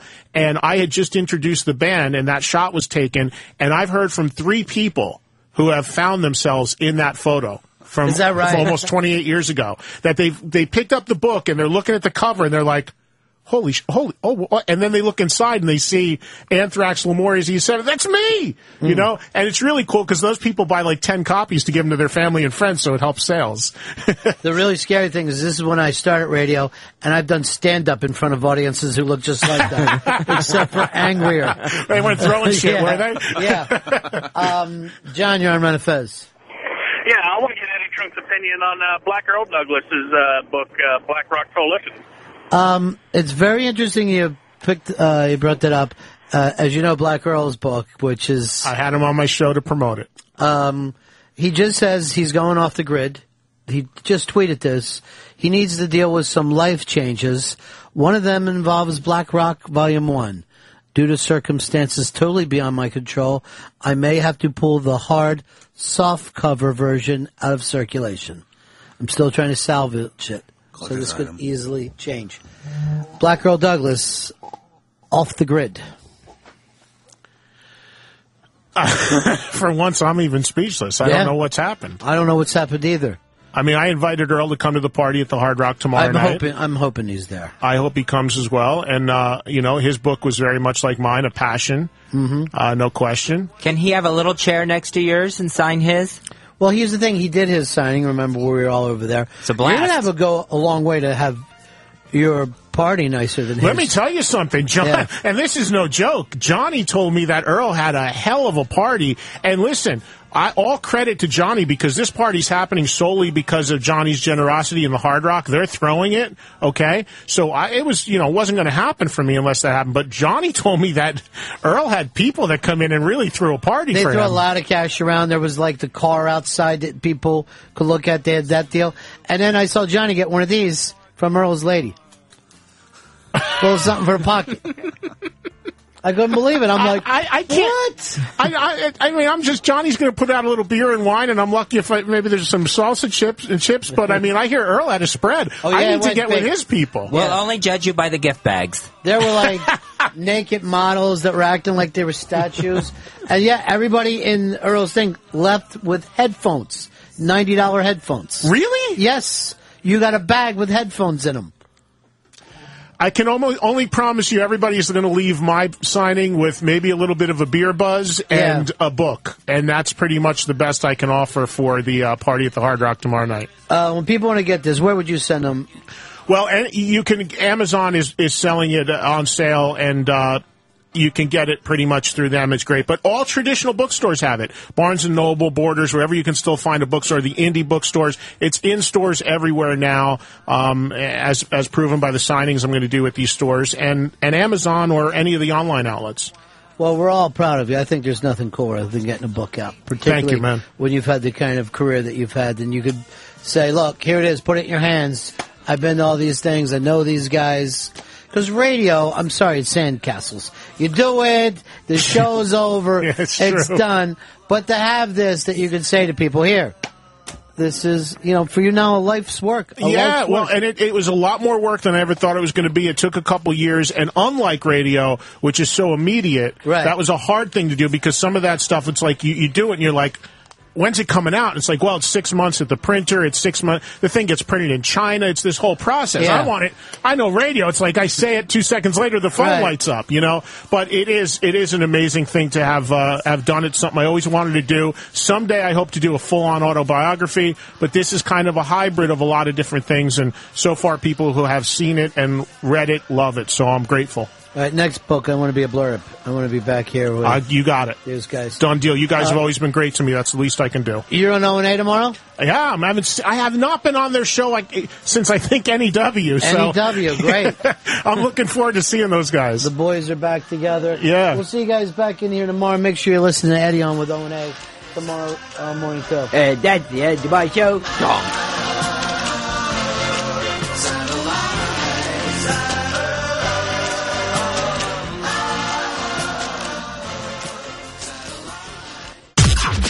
This has been the Ron and Fez Show. If you missed any or all of it, check out the Ron and Fez replay. Weekdays at 1 a.m. Eastern, 10 p.m. Pacific. Sirius 197, XM 202. The Virus.